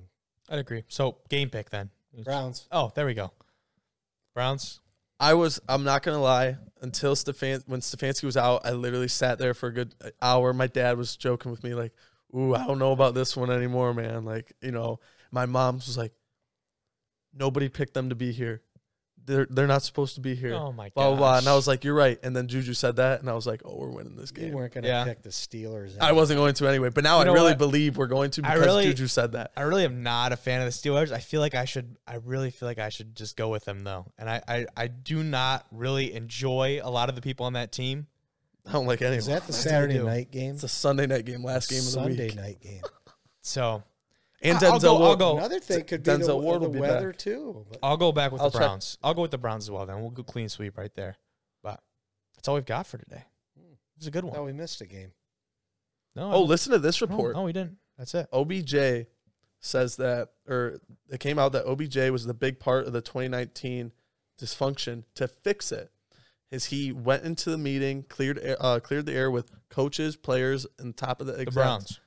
I feel like that was feel like that was the last person I expected to do all that. Yeah. I feel like he was the cause of most of it. He probably was. Yeah. But he went, apparently, the report is Good that he came. Yeah. Good for him. But that's all we've got for today for Division 1 rejects. Excuse me, guys. Easy for you to say. Big time guests coming on next week, so be looking forward to that. I know I am. But find us on YouTube, Apple Podcasts, Spotify, Google Podcasts, pretty much anywhere you get your podcasts. Appreciate you listening, and have a great week.